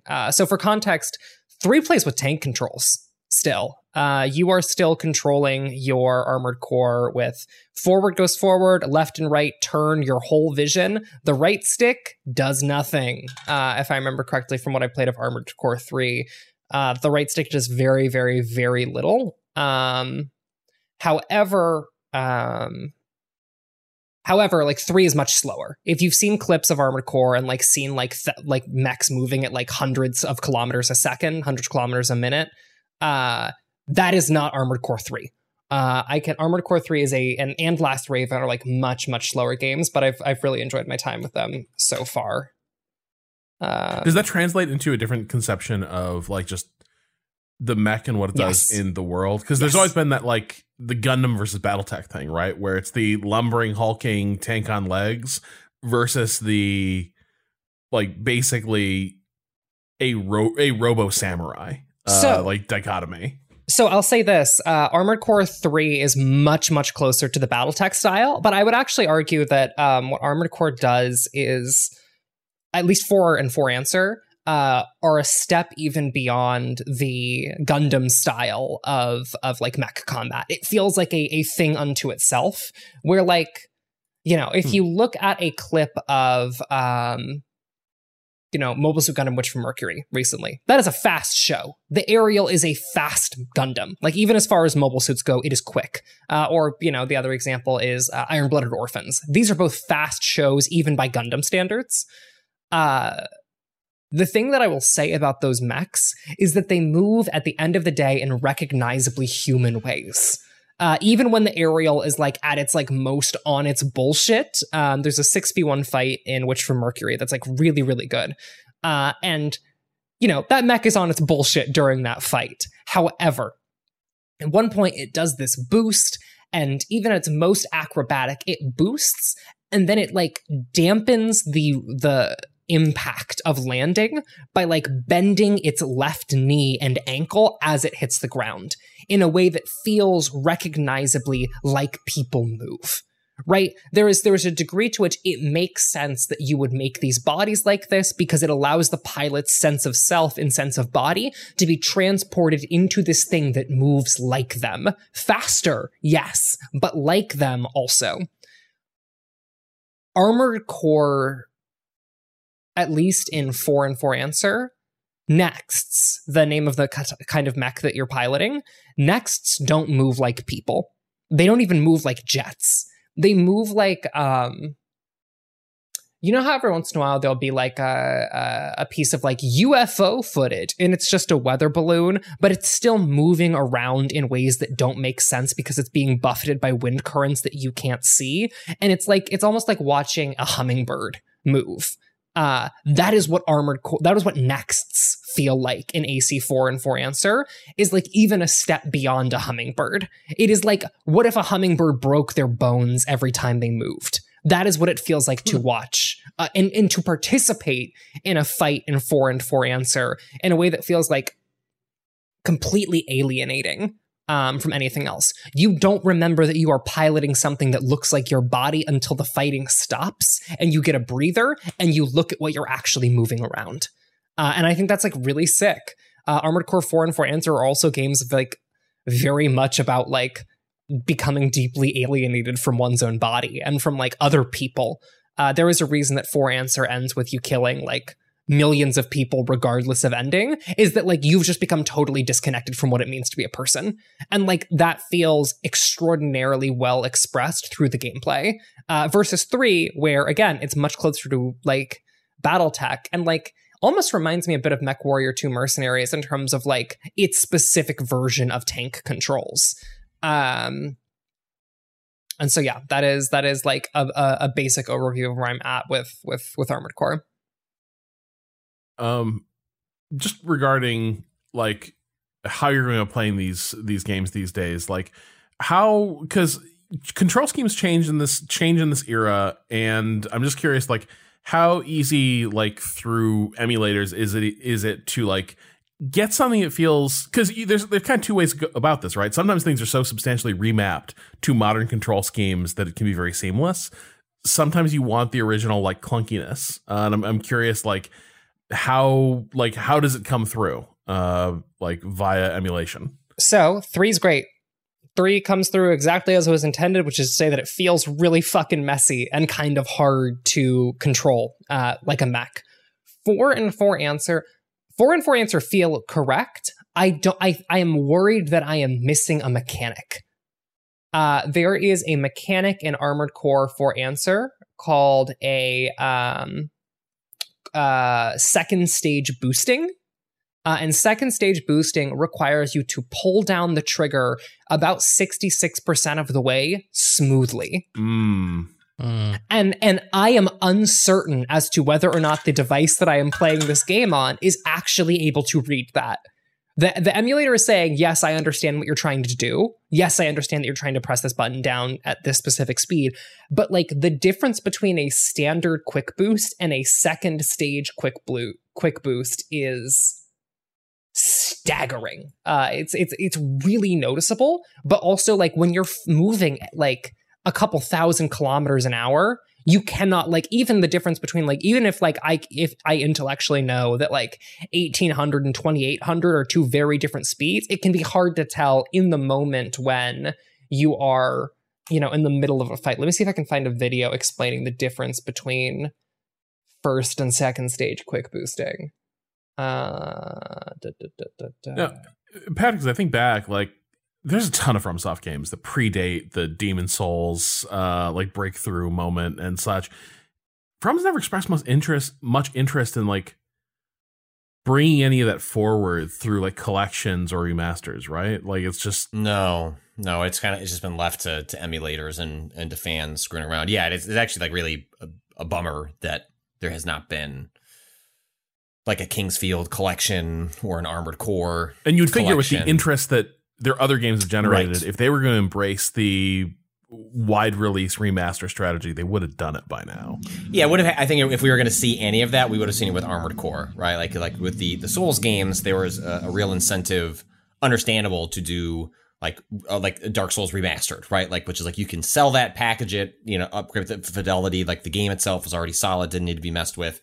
And even here, you wouldn't have to do a ton with that, but you'd have to do actual work to get these function, you know, there's UI elements, there's actual stuff that would have to be done. And if it was going to happen, you would have hoped it was going to happen with Armored Core. And it's just too bad because there is such a rich history of, there's more pre-Demon Souls to From Software than there is post. Mm-hmm. We may know of the studio more. They may be better known in the broader consciousness, but From Software has been an incredibly prolific, successful studio making all sorts of really interesting games for a very long time.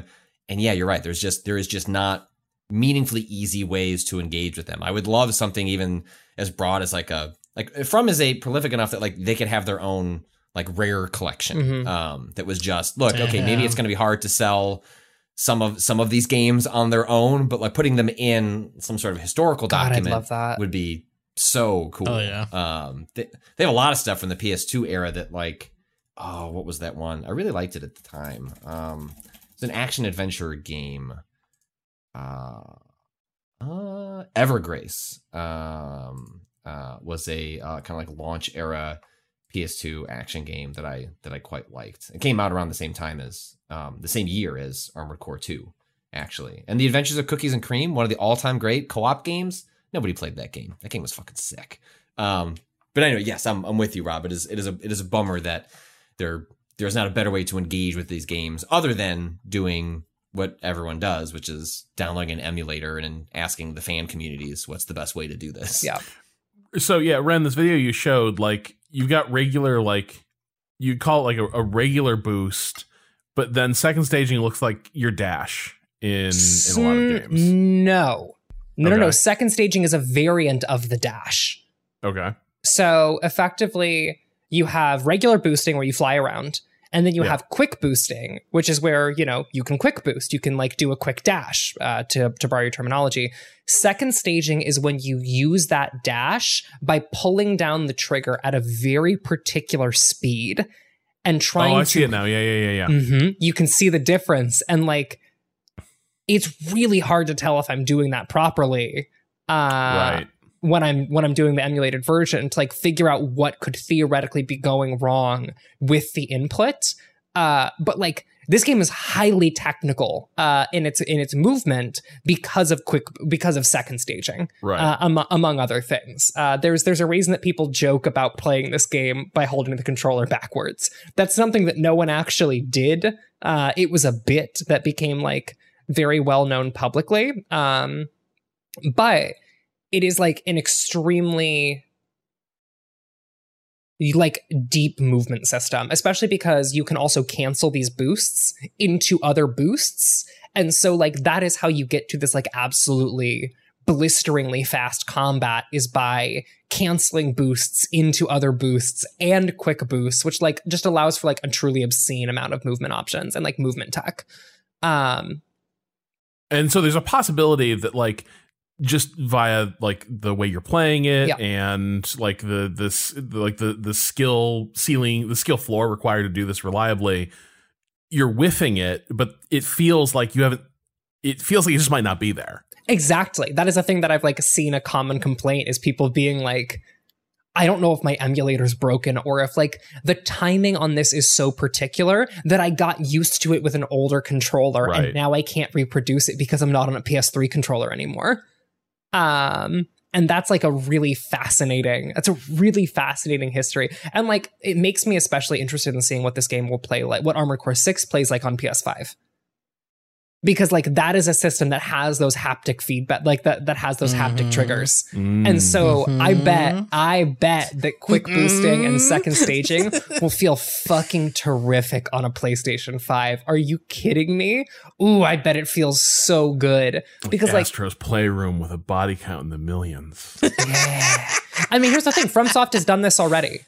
The bows in Demon's Souls, in the PS5 version of that game, do in fact have like pretty unique, like haptic pressure sensitive control options. Not from software. Right. Not from software. That was Bluepoint. That's a good point. That's a good point. Maybe they'll be inspired by what Bluepoint did, though, and be like, we should put a little extra mustard on the on the way the controls work. Yeah, that series sounds so cool. It's a shame that, we can hope that maybe if the new game comes out, it does well. Like there'll be a resurgence, and Armored Core Fever will sweep the world, and they will do some sort of collection. But it seems historically this is just not likely, and it remains part of like deep FromSoft lore. But hopefully the new game brings forth a lot of what's been historically really fascinating about the arc that series has been on. We're going to take a quick break here, and I want to come back and talk about a few things I've been playing, and then we'll dip into the question bucket and wrap the show. So back after this.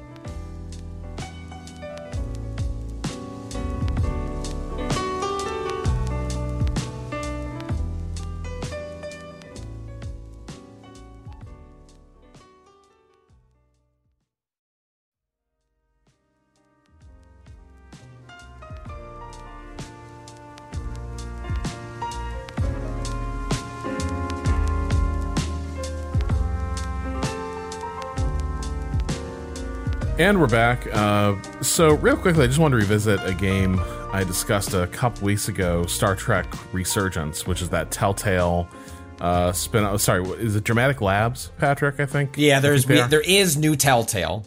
They're Yes. working on what's the fantasy? I can't remember. Anyway, there is a new Telltale working on new stuff, and then there is ex Telltale folks, which is the studio you're speaking about. Yeah.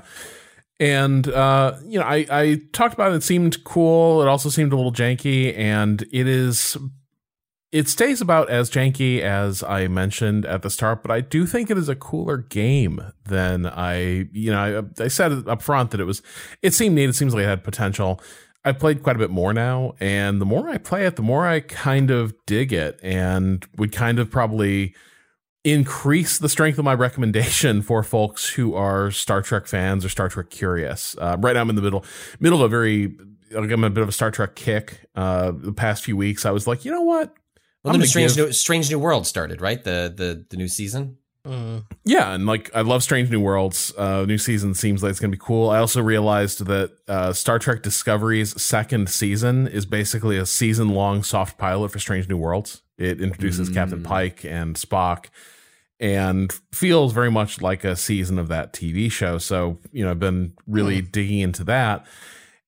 I think with Resurgence, like, what's the way to put it? I think the neat thing about it is it actually does have its own identity. It's not this is a slight spoiler, but I think everyone knows it by this point. And they even had it in some of the game's marketing. I think it was intended to be revealed, just didn't really land. Spock ends up being a major character in this game. He's introduced fairly early. And first of all, I have to say, the voice actor they got to do Spock is doing the most uncanny Leonard Nimoy performance that I could imagine. To the point where I heard it and I was like, did they have voice sessions on ICE from 10 years ago that they did? Has this been in the works for 5-6 years? Because that's Nimoy. And it isn't. It's just somebody who is completely dialed in on not just it's not an impression, right? It's not like somebody doing a Spock voice. It is every aspect of the performance is completely dialed in. There is, I won't say the character, but there is a character in Jedi Survivor in which a very similar moment happens. Robert, oh man, is this a AI thing? Are we doing voice banks and build new dialogue? It's no, actually. It's just a voice actor doing an incredible job of reproducing an iconic voice and being able to, and then do better work with it than if you were doing any of the other more unsettling methods of trying to continue that forward. Right. And that's the thing. People can do these really, really great impersonations. Actually, they will get things because there's an understanding of the performance that an AI can't really, that just doing it by adjusting a voice can't really quite bring across. But yeah, Pieter Michael is the voice actor, and it's a really impressive piece of work. But the funny thing is that's kind of the one major nod to classic Star Trek, but it's not really self-congratulatory about it. And even though this game takes place sort of in the Next Generation era, and there were sort of the Next Generation uniforms, and there are references to that series as well, it doesn't feel like it is completely beholden to other conceptions of Trek or like flavors of Trek there have been.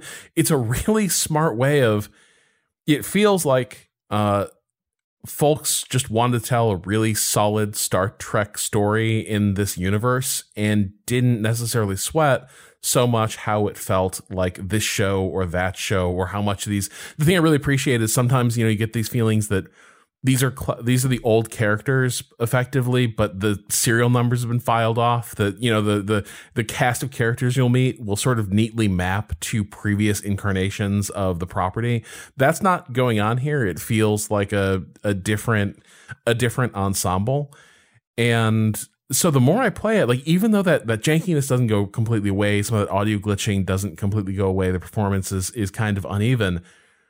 The more I play it, the less I sweat that, and the more I'm kind of just digging it as a really good piece of Star Trek media, and one that doesn't require that you have memorized a whole bunch of lore source material. So like, you as I sort of mentioned, it starts out where you are the new executive officer, second in command aboard the starship that has recently suffered major losses in a catastrophic accident, and your captain. Some people blame your captain. Your captain also seems kind of not unbalanced in terms of like psychologically, but unbalanced just in terms of, is this person still have the right calculation? They still have the right framework for what their role is, and like to make the right calculations about risk versus reward. And all of this is sort of brought to a fever pitch because you intervene in what amounts to a mining strike, effectively. Like the plot of this game is you journey out to go deal with this planet that is like home to one of the galaxy's biggest dilithium mines, which every starship runs on in Star Trek. And it's a situation where it's the moon of a planet with one species on it. And before they could become achieve warp capable flight, which, in the land in Star Trek, yep. Once the civilization is warp capable, the Federation reveals itself and says, you're actually joining a community of interstellar nations. And so that's how you sort of find out what's going on. That's not what happened to these folks. What happens is a more advanced civilization showed up to start mining their asteroid and put them to work as the miners. And so for centuries, you have this thing where a more advanced civilization takes a primitively spacefaring civilization. I suppose it'd be like if an advanced race showed up during the Apollo program, right? And was like, all right, congratulations on reaching the moon. Now you can mine it for us. You sort of arrive after this has been going on for decades or centuries, and the race that's sort of been press ganged into being the miners have risen up and seized control of the mines. But along the way, they also appear to be using some sort of lost technology from an ancient precursor race. But it's got this a lot of Telltale games, they live and die by how interesting is it to choose your own adventure through these conversations? Like, how much are you engaged by when people pose the question to you or you have to make a decision? How interesting is that decision? How big is that question? And also how interesting the effects? And that was going to be, I played a lot of these Telltale games. It was actually the only thing, the only style of game that I've played with my wife, who largely doesn't find games just doesn't have the time. It doesn't find them all that interesting, but we would play a lot of these Telltale games. And the thing about the Telltale style of writing and sort of choice structure was, at the end of the day, you weren't making a lot of choices. It was not just purely variations of gray, but it was you were kind of getting funneled into the same thing, but you felt like you're doing choices along the way. And as long as you feel like you're making meaningful choices, it sort of doesn't matter where you end up, because the journey is more important than the destination. And so I wonder if you've seen any reflection on, with this group, hey, that's what we did. That was the approach with all these games that we made. And they couldn't vary it that much because of the production schedule of the Telltale stuff was ruthless. It was a hard place to work. I'm wondering if you're seeing any evidence of a variation in approach and sort of choice structure as you're confronted with different scenarios. Yeah, I'd have to go back through it, I think, to really see. There's times where I feel strongly that, yeah, I made a choice, but it sure feels like that particular scene was going to go this way no matter what, right? That the choice triggers the end of the cutscene, and it's almost like the concluding conversation is written so that no matter what prompt you chose, it ends that same way and it roughly fits. But I think the thing they have broadly succeeded at is mostly what your decisions impact is the way characters feel about you and the way they interact with you moving forward. And that part does feel more there's more consequence, that there is greater sense that because of an interaction earlier, it changes the style and tone of interactions later. Even if those interactions are broadly substantially similar, it still feels like, but the relationship is different. Maybe this conversation, maybe this dilemma comes up no matter what, but the tenor of it does feel different based on the way these characters have interacted in the past. And then again, just some of the dilemmas that come up it does feel like there are like genuinely there's some hard decisions that are put to you pretty consistently about like, you know, there's a sequence where you are meeting with the queen of the plant of the folks who've just risen up and seized control of the mine.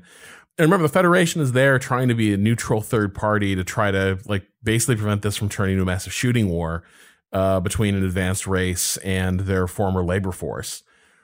But it's predicated on like, you need to maintain a certain neutrality, but you get pinned down about, well, what do you think is just here?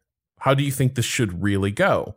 Do you think we should give the mine back to these folks who've exploited us for a century or so? Like, if it were you, how would you like handle this decision? And you get boxed in really interesting ways here where it's like, well, like my inclination is obviously justice lies in this direction, but if you throw too hard in that direction, the folks who are coming with the warships to reclaim their mines or the mines they think are theirs will say you're not a neutral third party. And you end up in having a lot of those moments of, oh, wow, I've been really painted in a corner here where I have nothing but answers here that are going to boomerang on me in some way that I can't quite see yet, but I can feel it coming.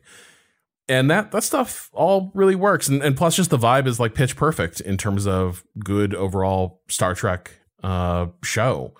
And so it's one of those things where, you know, I came into it and in some ways it seemed like such a B grade game and all of that. And now it still has a bit of that, but the execution is so high that you do end up in that Star Trek place of Next Generation is a TV classic. That was a syndicated TV show, often made on a decent budget for shows like that, but a shoestring compared to a lot of what we expect now. And this kind of has that vibe. And I have gone from being like, yeah, this is all right if you really dig Star Trek to, you know, if you like Star Trek at all, it becomes a much more interesting game.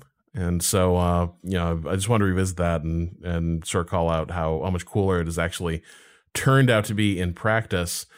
The other thing I've been playing a bit of, and we'll be talking about this, I hope, more next week, is the System Shock remake. Mm-hmm. And I've been playing a bit with Natalie, and then I thought maybe I should have a save that was my own and play a bit of that as well.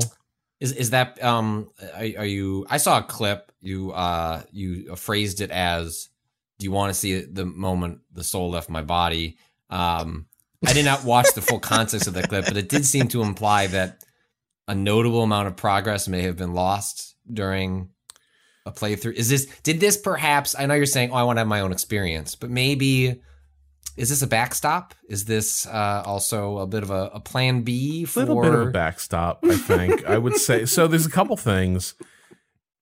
Natalie and I both have an allergy to just letting our character get killed and respawned in the like clone tube that exists in the game. But part of it is also because that thing is located on a particular like location on the deck. Oh. And that might be miles away from where you want to be. So it's easier to just like quick load back in. But the problem is Natalie and I both are like really tremendous at forgetting to save it all.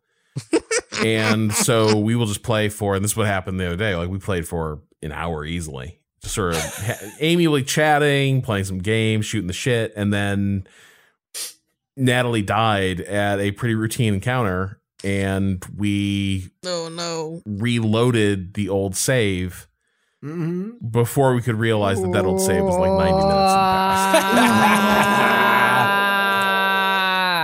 Yeah, that was a pretty hard gut punch. The other issue is, I think because we're playing through Parsec and Natalie's playing through Parsec a lot, we are going through firearms ammo like way more aggressively than I would otherwise prefer, because the timing with melee can be kind of dodgy to begin with. I don't think this game has a great feeling of you are standing close enough to this person to hit him with a wrench, and doesn't have a great feeling of, oh yes, I was able to interrupt their animation and hit them before they could shoot or sidestep around them.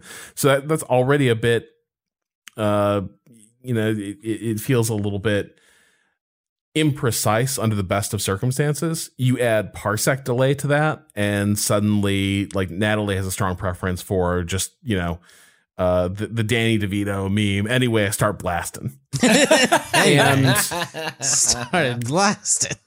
Yeah, and so, like, we sort of ended up in this place in the game with, I would say there's maybe not as many bullets as you would like to have. And maybe there's not as much med stuff as you'd like to have. And so I went back and it's like, maybe I'll just create a save. Where Can I ask a question about your save? So, I only watched clips of the two of you playing this, but I seem to remember in System Shock, you can set different levels of difficulty for different aspects of the game as opposed to just a broad, easy, medium, hard. And the choice was to become true puzzle sluts and put the puzzle stuff on Thank hard. You for using the proper term. Yeah, I want to be respectful. And that proved to be quite a roadblock on that first puzzle, which took a bit of a time to get through. On your new save, what level is the puzzles at? 2, not 3. Why? Because Kato, I got don't give up the puzzle slut. To do. No. Don't give up the puzzle Natalie slut. and I still have our save where we're little puzzle slots. Okay. But I have a save where I can just play the game and just move through these things. It does feel a little bit like Goldilocks problem where 3, the puzzles are really kind of hard. Though a big part of it is just figuring out how the puzzles worked. Once you do, they're not as bad as they first appear. But like on level 2, I'm like, these puzzles ain't shit. Like literally, you're just like boop boop boop, done. Puzzle solved. The puzzle other thing, slutted. Yeah, great puzzle slutted. That was fun. No, Rob, that was good. Yeah. Hell yeah. The thing that worries me a little bit is the save management in this game sucks. It's worse than the originals. Your save game names get random 4-digit numbers assigned to them. You can't name them. You can't be like Nat and Rob research. Can't do that. It'll be like save 9228. I hope you remember where save 9228 was. And then it's extremely easy to just like click once and save over them. So I'm kind of terrified of like playing tonight and like, is there a chance that we immediately erase that save I created? I'm a little concerned about it. Wait, how do you even make a save in the remake? Do you just open? You go to save game, but then you don't have you go to create new save, but what you don't have is like any option to rename it as far as I can tell. Yeah. I've just always been hitting F5, so like I didn't even realize it was like a hard save. You don't need to share. Right, of course. Yeah. But so there's only one autosave slot, so like you had to make sure to not be leaning on that too hard. My plan, I'm hoping we have enough time for this before tonight's stream. Is to get my save up to where we were. And then Natalie doesn't need to know about this part. Wow. Natalie doesn't need to know why the inventory. But then you would be killing the puzzle sluts. Sometimes can you change the difficulty in the options? It's a good question. Can I change mid-game? I don't know. I can check that out. But I think the big upshot of this is suddenly it's like, hey, pal. Wow, wild. We forgot that we were sitting on 300 rounds of pistol ammunition and like 75 rounds of shotgun ammunition. And that's crazy. You forgot that. Yeah, it's wow, what a blessing. I guess we can just play. That? Yeah. And then we can just like go blasting. Unfortunately, to quote from the developers, you aren't able to change your difficulty after starting a new game. This is because all the items and enemies on Citadel Station are generated when you click new game and then become static and permanent. This is the thing. Okay. So people have not told me what the deal is. But there is an overall like enemies spawn in throughout this game. You go back to old places, there are new enemies.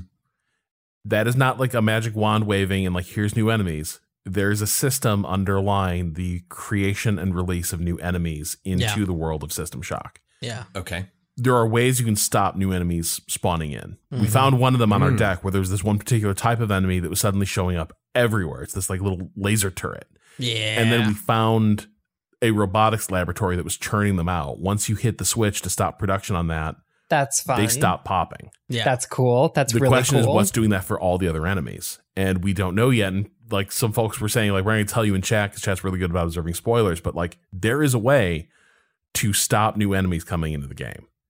My guess is that way is not even open to us for quite some time, but I'm super curious what it is. I do think I caught the system at work once. I was back on the first deck, the medical deck, and I had this level cleared for a little bit, and I was making a run back to, there's this recycling machine that like you feed money into. It's like a Coinstar slash recycling. Yeah. Like this game encourages you to basically like fill your virtual shopping cart with like glass and cans and like bring it to the counter and be like, give me 10 cents for all this. Well, and I love Disco Elysium. this is basically what I was shuttling stuff back, but I came out of the recycling area and I saw like a squad of zombies coming up through this hole in the floor. Not like one of those elevators that releases the enemies, but like there was this room that I couldn't seal off. Mm-hmm. And they were all just like being released en masse. And so like it was a moment where I was like, oh, this little alcove is somehow connected to where like the zombies are coming from in the game. And I just like caught them mid-release. That's cool though. That's really sick is the thing. That's really sick is the thing. Damn, I'm excited for this 101. Yeah, this is the thing. Like the remake is a really good adaptation of System Shock. It feels a lot like the original System Shock. A lot of the weird friction of it does kind of go away because you're not using sort of the interface stuff that Looking Glass came up with at a time where there weren't many games like this. But I'll say this too, when you go back and play the original, because of Night Dive's previous work making the original like more playable, a lot of that friction went away to begin with. You can already play it with like traditional control schemes and it feels pretty natural. So, but it's so funny to drag the little rag doll at the top to lean around the corner. What Kato is alluding to is there is a little 9-square trace outline in the interface in the original System Shock and a little like silhouette of your character. And so to execute a lean while standing, you drag your character from like the center top box to the center top left box, and your character tilts out. If you want to drop into a crouch, you can drop them down a box, and they drop into a crouch while leaning. Yes. No. And then you can drop them all the way to the bottom row, and they slither along the ground like a snake. Very fast. They are not army crawling. They are very fast. No, slithering. That's so funny. Are games of that era rendering a character model? Can you detach yourself? What does the character look like? What is being seen? So I don't think so, because you couldn't look at your feet in the original. Yeah. Right. I suspect you were a floating POV. Yeah. Which might be one reason they don't. The new game, you can look at your feet. So maybe they don't want to, this is a game where like you're a hacker hitting control and you crouch. got feet. Hitting control to crouch is pretty much the ball game. But anyway, it's a really cool remake. It's a good way to play the original game. It does feel different. They're different experiences, and this is the weird. I don't know. I guess in some ways it's sort of like where we came down with Dead Space. It doesn't supplant the original. Like it's a much more frictionless way to play the original, but the original has a vibe that's different and very much its own. And this feels like authentic to it, but if you want to play the original, you will not feel like you're playing a redundant version. You will feel like you're playing a distinct work. So, no offense meant to System Shock, but System Shock more historical artifact. The ball game is System Shock 2. Coming out of this, do you feel confident that the game that I think has a much higher chance, a much higher bar to hit, more work would have to probably be done in terms of like interface? Yeah, it's just a bigger game, more ambitious game in a lot of different ways. Not taking anything away from the historical value of System Shock and what it was accomplishing at the time as a first-person game. But do you think they could do System Shock 2, and would you want them to? Yeah, I think they could, and I think it would be cool, the direction thing gone. I think the thing that's hard to recapture about System Shock 2, I think I wrote about this over on the Vice site, was it falls into that era of 3D graphics where, and Looking Glass's tech was kind of old even by its contemporaries. Their characters, and especially their like animation rigging, was really fucked up and weird looking. But it made that game so distinctive and really unsettling in a way that I think is really hard to reproduce, because so much of it is an artifact of the tech that Looking Glass was using as, like, you know, the time ran out for the studio. But Patrick, I do want to push back on this one thing a little bit. Mm-hmm.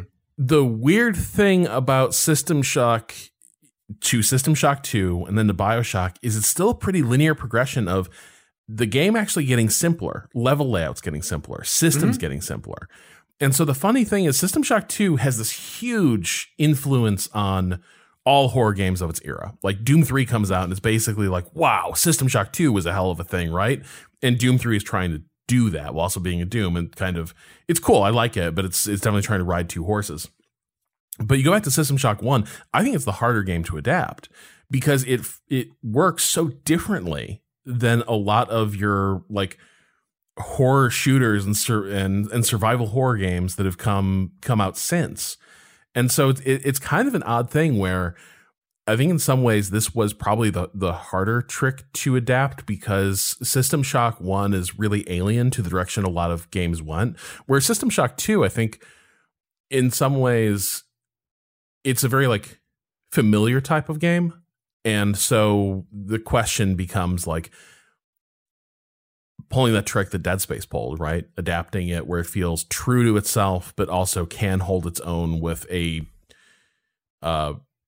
field that has changed and advanced in terms of presentation sense. And they are doing the same groundwork that they did with this System Shock, where I believe they just recently announced the System Shock 2 remastered, where they are going to, you know, bring that game up to speed. I don't know how that, you know, I know like very famously the System Shock 2 community, like the last time I touched that, like there were certain mods you're supposed to download. They like made it more like yada yada. And so hopefully that stuff will get streamlined, built into the game.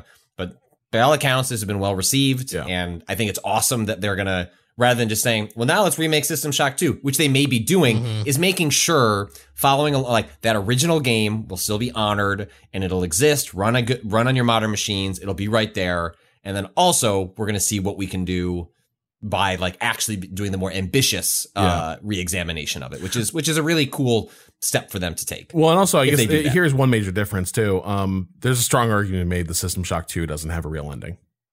Like that game famously has a, we got a release, and it just terminates like very fast and ends on a really kind of weird out of context cutscene that does fit with other stuff in the game. But like it's as abrupt as people talk about the ending to the original BioShock and as like shaky as people find that last level, that is by all accounts like a really refined version of what amounts to System Shock 2, almost like just running out of road and having to get out the door. So like System Shock 2 is one of those like sort of the major turning point in System Shock 2 is when you leave the Von Braun spaceship where you've been most of the game, you board the military escort ship, the Rickenbacker.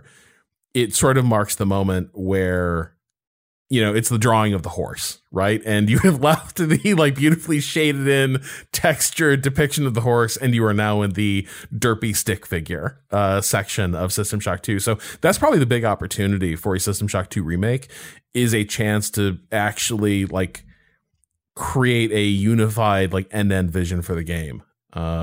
So that's probably where the big opportunity exists. But so we'll have lots more to say about System Shock. Again, like fingers crossed, we'll be talking about it next week. So stick around for that. But in the meantime, you know, we should take a little dip into the question bucket. You can send us your questions at questions@remapradio.com. Our first one here comes from Eric, and it might be a bit more of a Kato question, but I think we'll all have some opinions on it. Dear Remap, I run a tiny monthly podcast with my wiki friends. Been doing it for a while. Have no ambitions about it being a job or even a success. It's all for fun. I do the producing, and I typically leave it as is, just going through to clean up some noises and pauses. Is that best practices, though? Or do you think it's better to go through more heavily to remove bits of dead air and cut around moments of rambling or talking over each other? You guys always sound great and professional. How much is that done in post? Keep on mapping and remapping. Thanks, Eric from New Jersey. I don't generally cut for time here. You know, like there are like maybe an extra long pause of dead air, but we don't tend to have too many of those, honestly.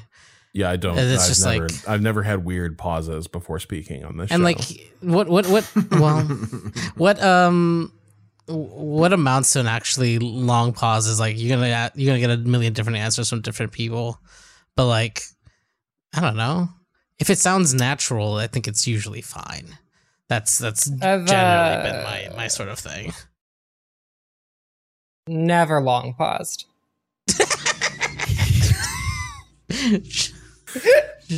Also, sometimes a long pause is you forget a point that you're trying to make, or you're looking something up and it eludes you. And so sometimes you begin to make a point, it turns into a long pause. Like sometimes when I'm Googling something, it's like, okay, well, I'm going to keep talking and extending this point until I find this.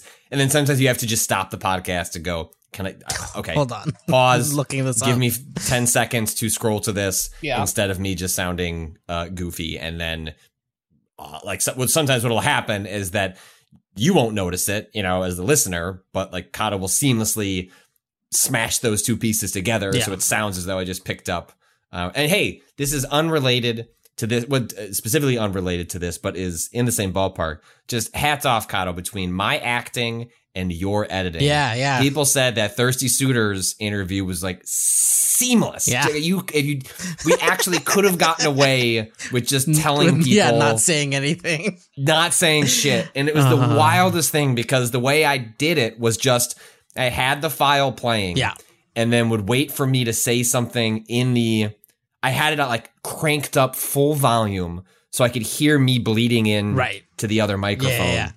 And I would hear me go like, ha, oh, okay. And I'd be like, record, ha, oh, okay. So I could try and capture as much of the tone. Because I knew that in addition to the questions, some of that, you know, what you'll get is like someone says something and you go, you don't do a real back and forth, but it's like, oh, okay. Like, and I was trying to get as many of those in there as well. You did a good job. Thank you. Most of them. I appreciate it. And you did a I'm glad we disclosed it. Yeah. It's funny, but I'm also glad that that's the extreme other end, right? Like when you're asking is actually manufacturing a interview because we lost part of the raw audio. You know, we're like that lady who repainted that one image of Christ, but ours came out good and not like a monkey. Yeah, a remastering. A remaster. It's like going back to the audio and cleaning it up to get it more pristine. I will also say, like, I think there's a couple things. One is we've all been doing this for a minute, and so probably we are a bit more polished than folks who are just doing it for fun occasionally. So there might be a different threshold that we like. Our floor might be higher, and if it rewards you as a producer to like cut around that stuff and clean it up a bit, like I think it's if it's fun, if it's creatively fulfilling for this project, I would say go with God, because I think a lot of folks I like when I go back and I listen to a show. And it feels just a little tighter, a little better, a little more graceful. Like everyone loves going back and listening to a conversation they had with their friends, except they all sound like the more articulate, quicker on their feet versions of themselves. Like nobody's going to complain about that. And so I think, you know, if it is creatively interesting to you, I think it's a really good practice. And obviously it's one of those things that will get better with time. But I would also say, like, do what Kato has done at times, which is also call out like, hey, I'm having to like address this one kind of thing pretty frequently. So it might be something to be mindful of and like help steer people towards, here are things we are routinely fixing in post, but actually with just a little more mindfulness, it's something that we can get out ahead of during the recording. But sorry, Kato, go ahead. I was just gonna say that is kind of a big thing about any sort of production work that I've ever done, of like, even like when I was like making art, like doing film where there's a process, like the most that you can capture, like the better you can capture the original thing, like the better the end product is gonna be. And obviously you can always do it in post, but the reason that's kind of like backhanded like phrase is that you shouldn't have to, and it will almost always be slightly less as seamless as if you had done it right the first time. So like, yeah, practice is gonna be the best thing to like shift things, and like just be willing to have that conversation, not like in like a, you know, it can just be like a, like it's you don't need to make people feel super self-conscious right about this it. Is you the thing. Just be like, yeah, here's the thing I'm cleaning up a couple times during the show. I'm not sure you're aware of it. A big one, for instance, is like you bang your elbow on the desk too much and it is causing problems. That is a thing to call out. And some of those things are even like thinking of where you can find like small equipment changes that will work around the things that are people's habits, even, right? Like there are things that you can like find online that like shock mounts and stuff like that, where it's like, oh, now like I don't have to worry if you're banging your elbow because it's not going to come through. It's okay. It like, really messed me up how much a difference the shock mount made versus like having a really nice microphone stand, but it's just a different. It's a different. Those vibrations carry hard when everything is stiff. Like it's gonna vibrate all the way through that arm. Yeah. I think this might be our first WAS email of the remap question bucket, and this one feels laser targeted at Patrick. Hello, the Remapped. By the time you get this email, it will have been too late. This weekend, I'm hosting a dinosaur-themed board game party to play Dinosaur World, and to go along with it, I made dinosaur-shaped cookies and made amber-colored ice for the drinks. Nice. However, I don't have a mixed drink recipe for a Jurassic Park, or a dinosaur, for that matter, themed drinks menu. If you had to make such a themed drink, what would it be? Regards, Waz. You know the ones from Jurassic Park with the frills that spit out acid? Mm-hmm. The acid. Oh my god. Just as a shot, obviously. It would be a shot of something. Dilophosaurus? Is that the Diplodocus? Kato, is that a Jello shot because of the viscous quality of that thing? Like, it could be. Acid spit? It could be, yeah. Like a purple Jello shot that will just like fuck you up? Yes. Oh, I love that. Ren, you had an immediate reaction. Yeah, I believe in using every part of the animal, and so my drink will involve crude oil. God damn it! Beautiful. yeah. It's just let me think. It's Absolute and crude oil. Yeah, you need a shot of West Texas Intermediate and a little dollop of, oh God, what is it? Is it Oklahoma Sweet? I can't remember. I've lost. I don't remember all my oil grades like I used to. Patrick, now you. Well, for me, I would have to say I could come up with my own. I could try and look up for some inspiration, but why? Why? If a classic is already out there, if the drink already exists, if you've already got the connoisseurs at AMC coming up with options for you, like why not just pour yourself a T-Rex, a 24-ounce delectable drink made with some Tito's vodka? I don't know what else is in there. I'm guessing this is a Long Island effect. It's got to be a Long Island iced tea, right? Hang on. No, Kato, though, hang on. It has to be a throttle back Long Island because no way AMC is taking on the liability of serving like proper Long Island iced teas at a family theater. Wait. How bad is? Sorry. Do I not know? How bad's a Long Island iced tea? Ren, you should Google this because I can't. Like, it is a cocktail made of a ton of hard liquors. It is sort of it is not a well respected drink among bartenders. It's sort of up there with the Harvey Wallbanger and such. But it's like it is like a very frat boy drink. Is its rap. Sorry. Yeah. Uh-huh. Sorry. There's technically Coke in there, but it's cola to top. It is not part of the breakdown of 1 part vodka, it's 1 kind part of rum, to render it 1 drinkable. part tequila, 1 part gin, 1 part triple sec, 1 part simple syrup, 1 part lemon juice. Okay. That's That's how I feel after I have one of those. Yep. Or you could have a Titosaurus, also from the fine folks at AMC, where they make thirst extinct. Oh my god! Now I don't know what's in the Titosaurus, but it is green. Someone tell Emerson Joe Tito's. about these guys.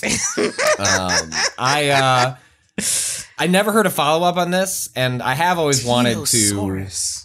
I can't get to the movie theater enough to have an actual babysitter night where I would review all of these drinks. But hey, we're thinking about the future of Remap, introducing new content. Patrick, I'm coming out this fall or winter.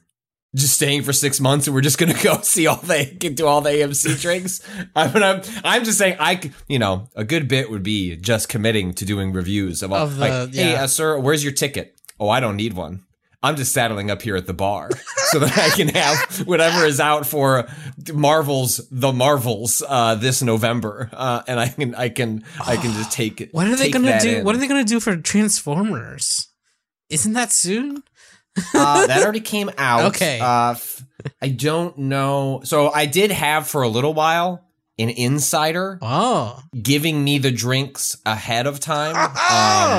If you are a Remap Radio listener, I would like to reestablish our connection. I don't know if AMC caught on. We're reading the DMs, figured it out. I once realized there was a moment where a coworker and I realized management was reading our DMs to each other. Like there was a moment at an office I worked at where there was something alluded to that there was no way our office manager could have known, because like that was when we realized how like it was a family company, and the CEO's wife was like running my entire department, and it was a make work job. So she felt like she had something to do with this company. And so she used every single one of those Panopticon ass tools to just like monitor what people were doing and like screen watch their activities. And there was a moment where we realized like how pervasive it was. So I don't think they did a Transformers one, because we actually this summer is the first time actually a ton of movies are coming out every week. And so I believe this overlapped. You're familiar with this. We talked about this before. Yes. The Guardians of the Galaxy Awesome Mix Volume 3. Peanut butter whiskey. It's called Screwball drink with some kind of like sugary marshmallows on top. I have been told reliably that this was actually surprisingly good. And I can echo that by saying that actually, if you've never had Screwball, like the peanut butter whiskey, it is surprisingly delicious. Okay. It's just like a tiny little shot to sip on as a curiosity. It's always on sale. You can get it for like $10. I 100% always have one in my house, because people then ask like, I wonder what that tastes like. I'm like, you'll be shocked at how not awful it is. And actually it's like a fun little, summer drink. For me, it's absolutely just this, the drink seems fine. Peanut butter, I can see it. And then I look at it and like aesthetically, visually, it hits me. I know it's not cereal, but it looks like cereal. And I just imagine little bits of crispy cereal getting sog in a weird alcoholic drink, and it just turns you off the whole thing. It's also a lot. So when I tell you that 24 ounces, that's the thing. So sorry, what? Oh shit! I'm sorry. Is that it's a big boy there for scale? Yeah. I might be. That I think, Rob, you're actually taking this drink and putting it in between your legs. Like that's the only way to keep it sturdy. Oh my god! They're big drinks, and so that's the issue. Is that big drinks for big pissers? Yeah, that's the title. Hey, next question. I got nothing else to add. You know what? For big pissers, we put in a pause in the movie, like natural breaks in movies that are 2 hours plus. I agree. Please bring back the intermission. Let us piss. Bring back the intermission. And also, listen, I'll just say this. I'll say this. If I go to a bar and I see on that menu a big pisser size of the drink that I want, I'm thrilled. Yeah. You know, do you want the big? Do you want the regular beer or the big beer? Sorry, Come on. sorry. Yeah. Do I want an espresso martini? Yes, I do. Can I get a big Pissers espresso martini? There are times where it's like, I'm gonna be honest with you, I'm gonna have like 3 of these, so you might as well just give them to me at once. And they're like, I'm legally prohibited from doing that, and I'm like, I understand. That's me with that is wait I'm sure we talked about this on the show, but I don't care. What is everyone's favorite like standard like cocktail? We're having this conversation again. Vin Carré. Yeah. What? The Vin Carré. Did you cough? Okay. You gotta give us more than that. Rob just casually dropping something that requires like a fancy pronunciation, and then just assuming we're all gonna know. Is that this just drink. the traditional name of an old This is a fashioned? classic. It is a rye cognac vermouth cocktail, dash of Peychaud's, dash of Angostura bitters, and then a little bit of Benedictine. And it's a classic cocktail, and for my money, it is like routinely one of the best. It's spelled like View, but like Frenchify it, Vieux. Carré, What? Carre with an accent. What part of the monk do they use? No, Kata, it's like the crude oil drink. They use all of the monk. Okay.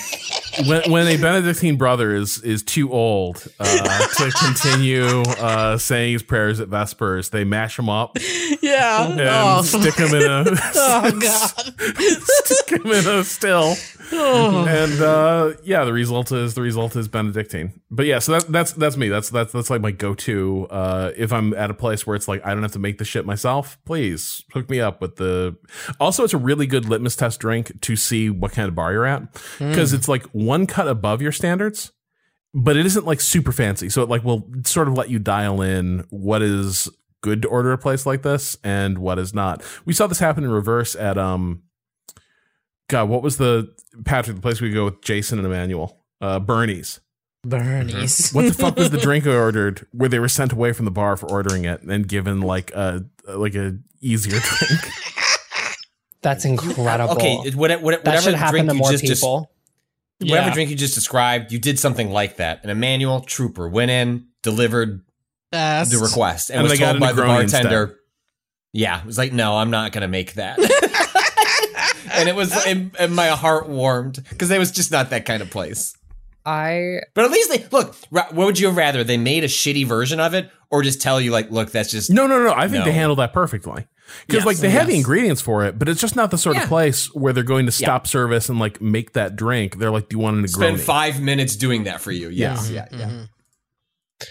I think that my favorite has to be a classic espresso martini. I love a little coffee drink. I love a little coffee drink, even in alcoholic form. They're so good. Ren, if you're ever up here in Boston, I think they still serve this. Back Bar in Somerville, probably the best cocktail bar in the city still, makes this thing called the coffee flip.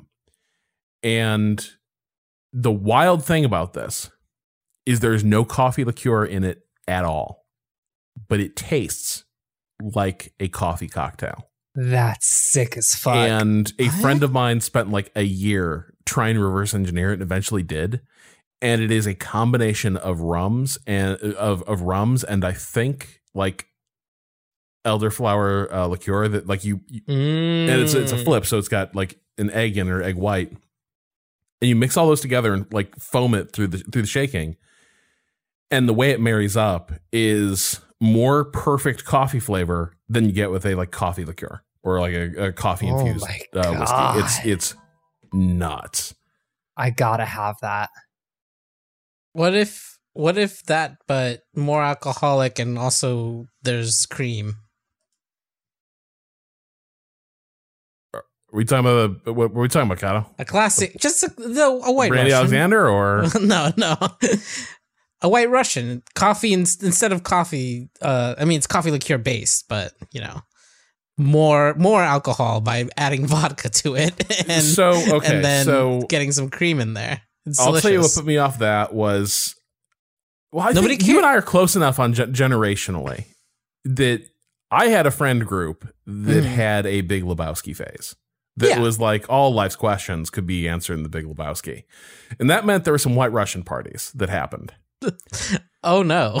And that's probably, and that is why the White Russian and I are not good friends anymore, because like that is a sometimes drink, not a mainstay drink for the entire night, despite what that movie implies.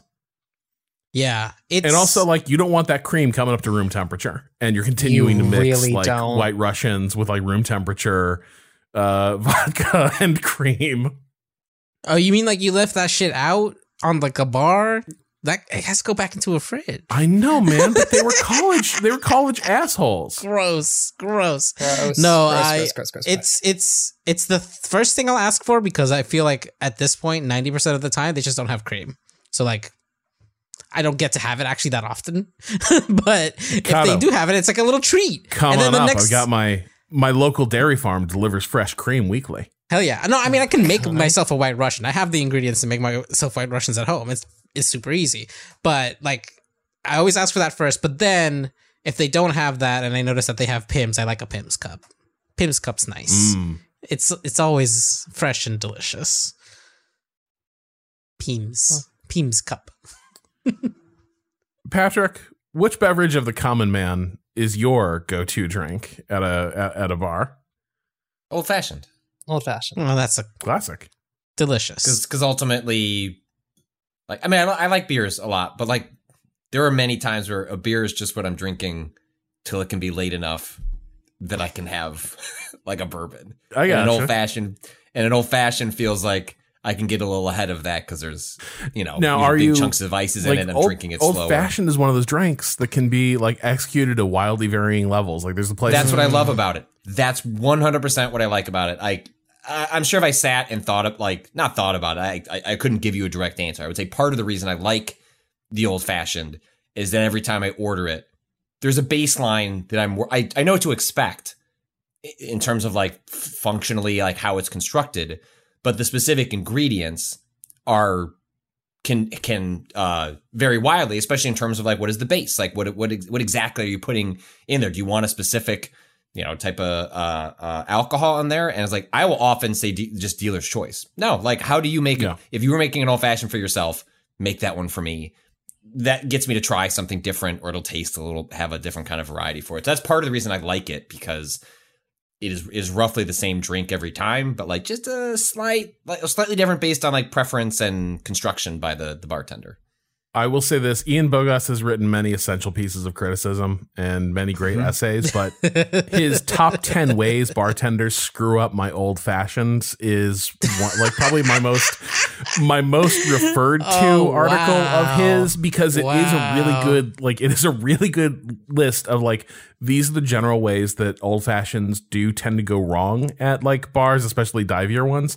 But I think the thing that does leap out is when they do mash the shit out of the fruit rather than just like lightly bruising it to release the flavor. That is an old fashioned where it looks like everything just got like run through a blender is usually we're just, we're ordering off the tap at this place. Sorry, can I just read number 10 off for you? Number 10, top 10 ways bartenders screw up my old fashions. Garnish. This is not a girly drink. I do not want to garnish with an orange peel and a cherry attached. A plain swizzle stick is fine. Wow. I want the garnish. I like the garnish. A girly drink? Yeah, I love Ian Bogost performing 2010 misogyny no scouts. I was gonna say there's a little bit of when was this written? Yeah, exactly. Yes. That's why I said I want to be clear. 2010 misogyny no scope. All right, so let's see. There's a quick. Sorry, I clicked through the tabs. Kyle, cut this part out.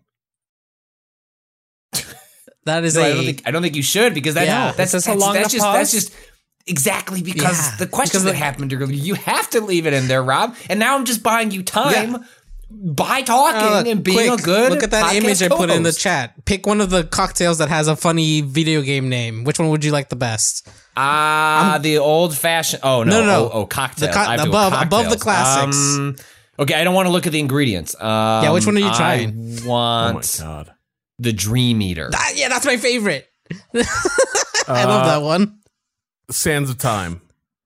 Nice. Oh, That's with good. I time like with the Prosecco. like the Like the herb time. Yeah, there's time are we liquor talking in about that these one. cocktails? Yeah. Yeah. Okay. We're buying time for Rob I got by it. having a little bit of okay.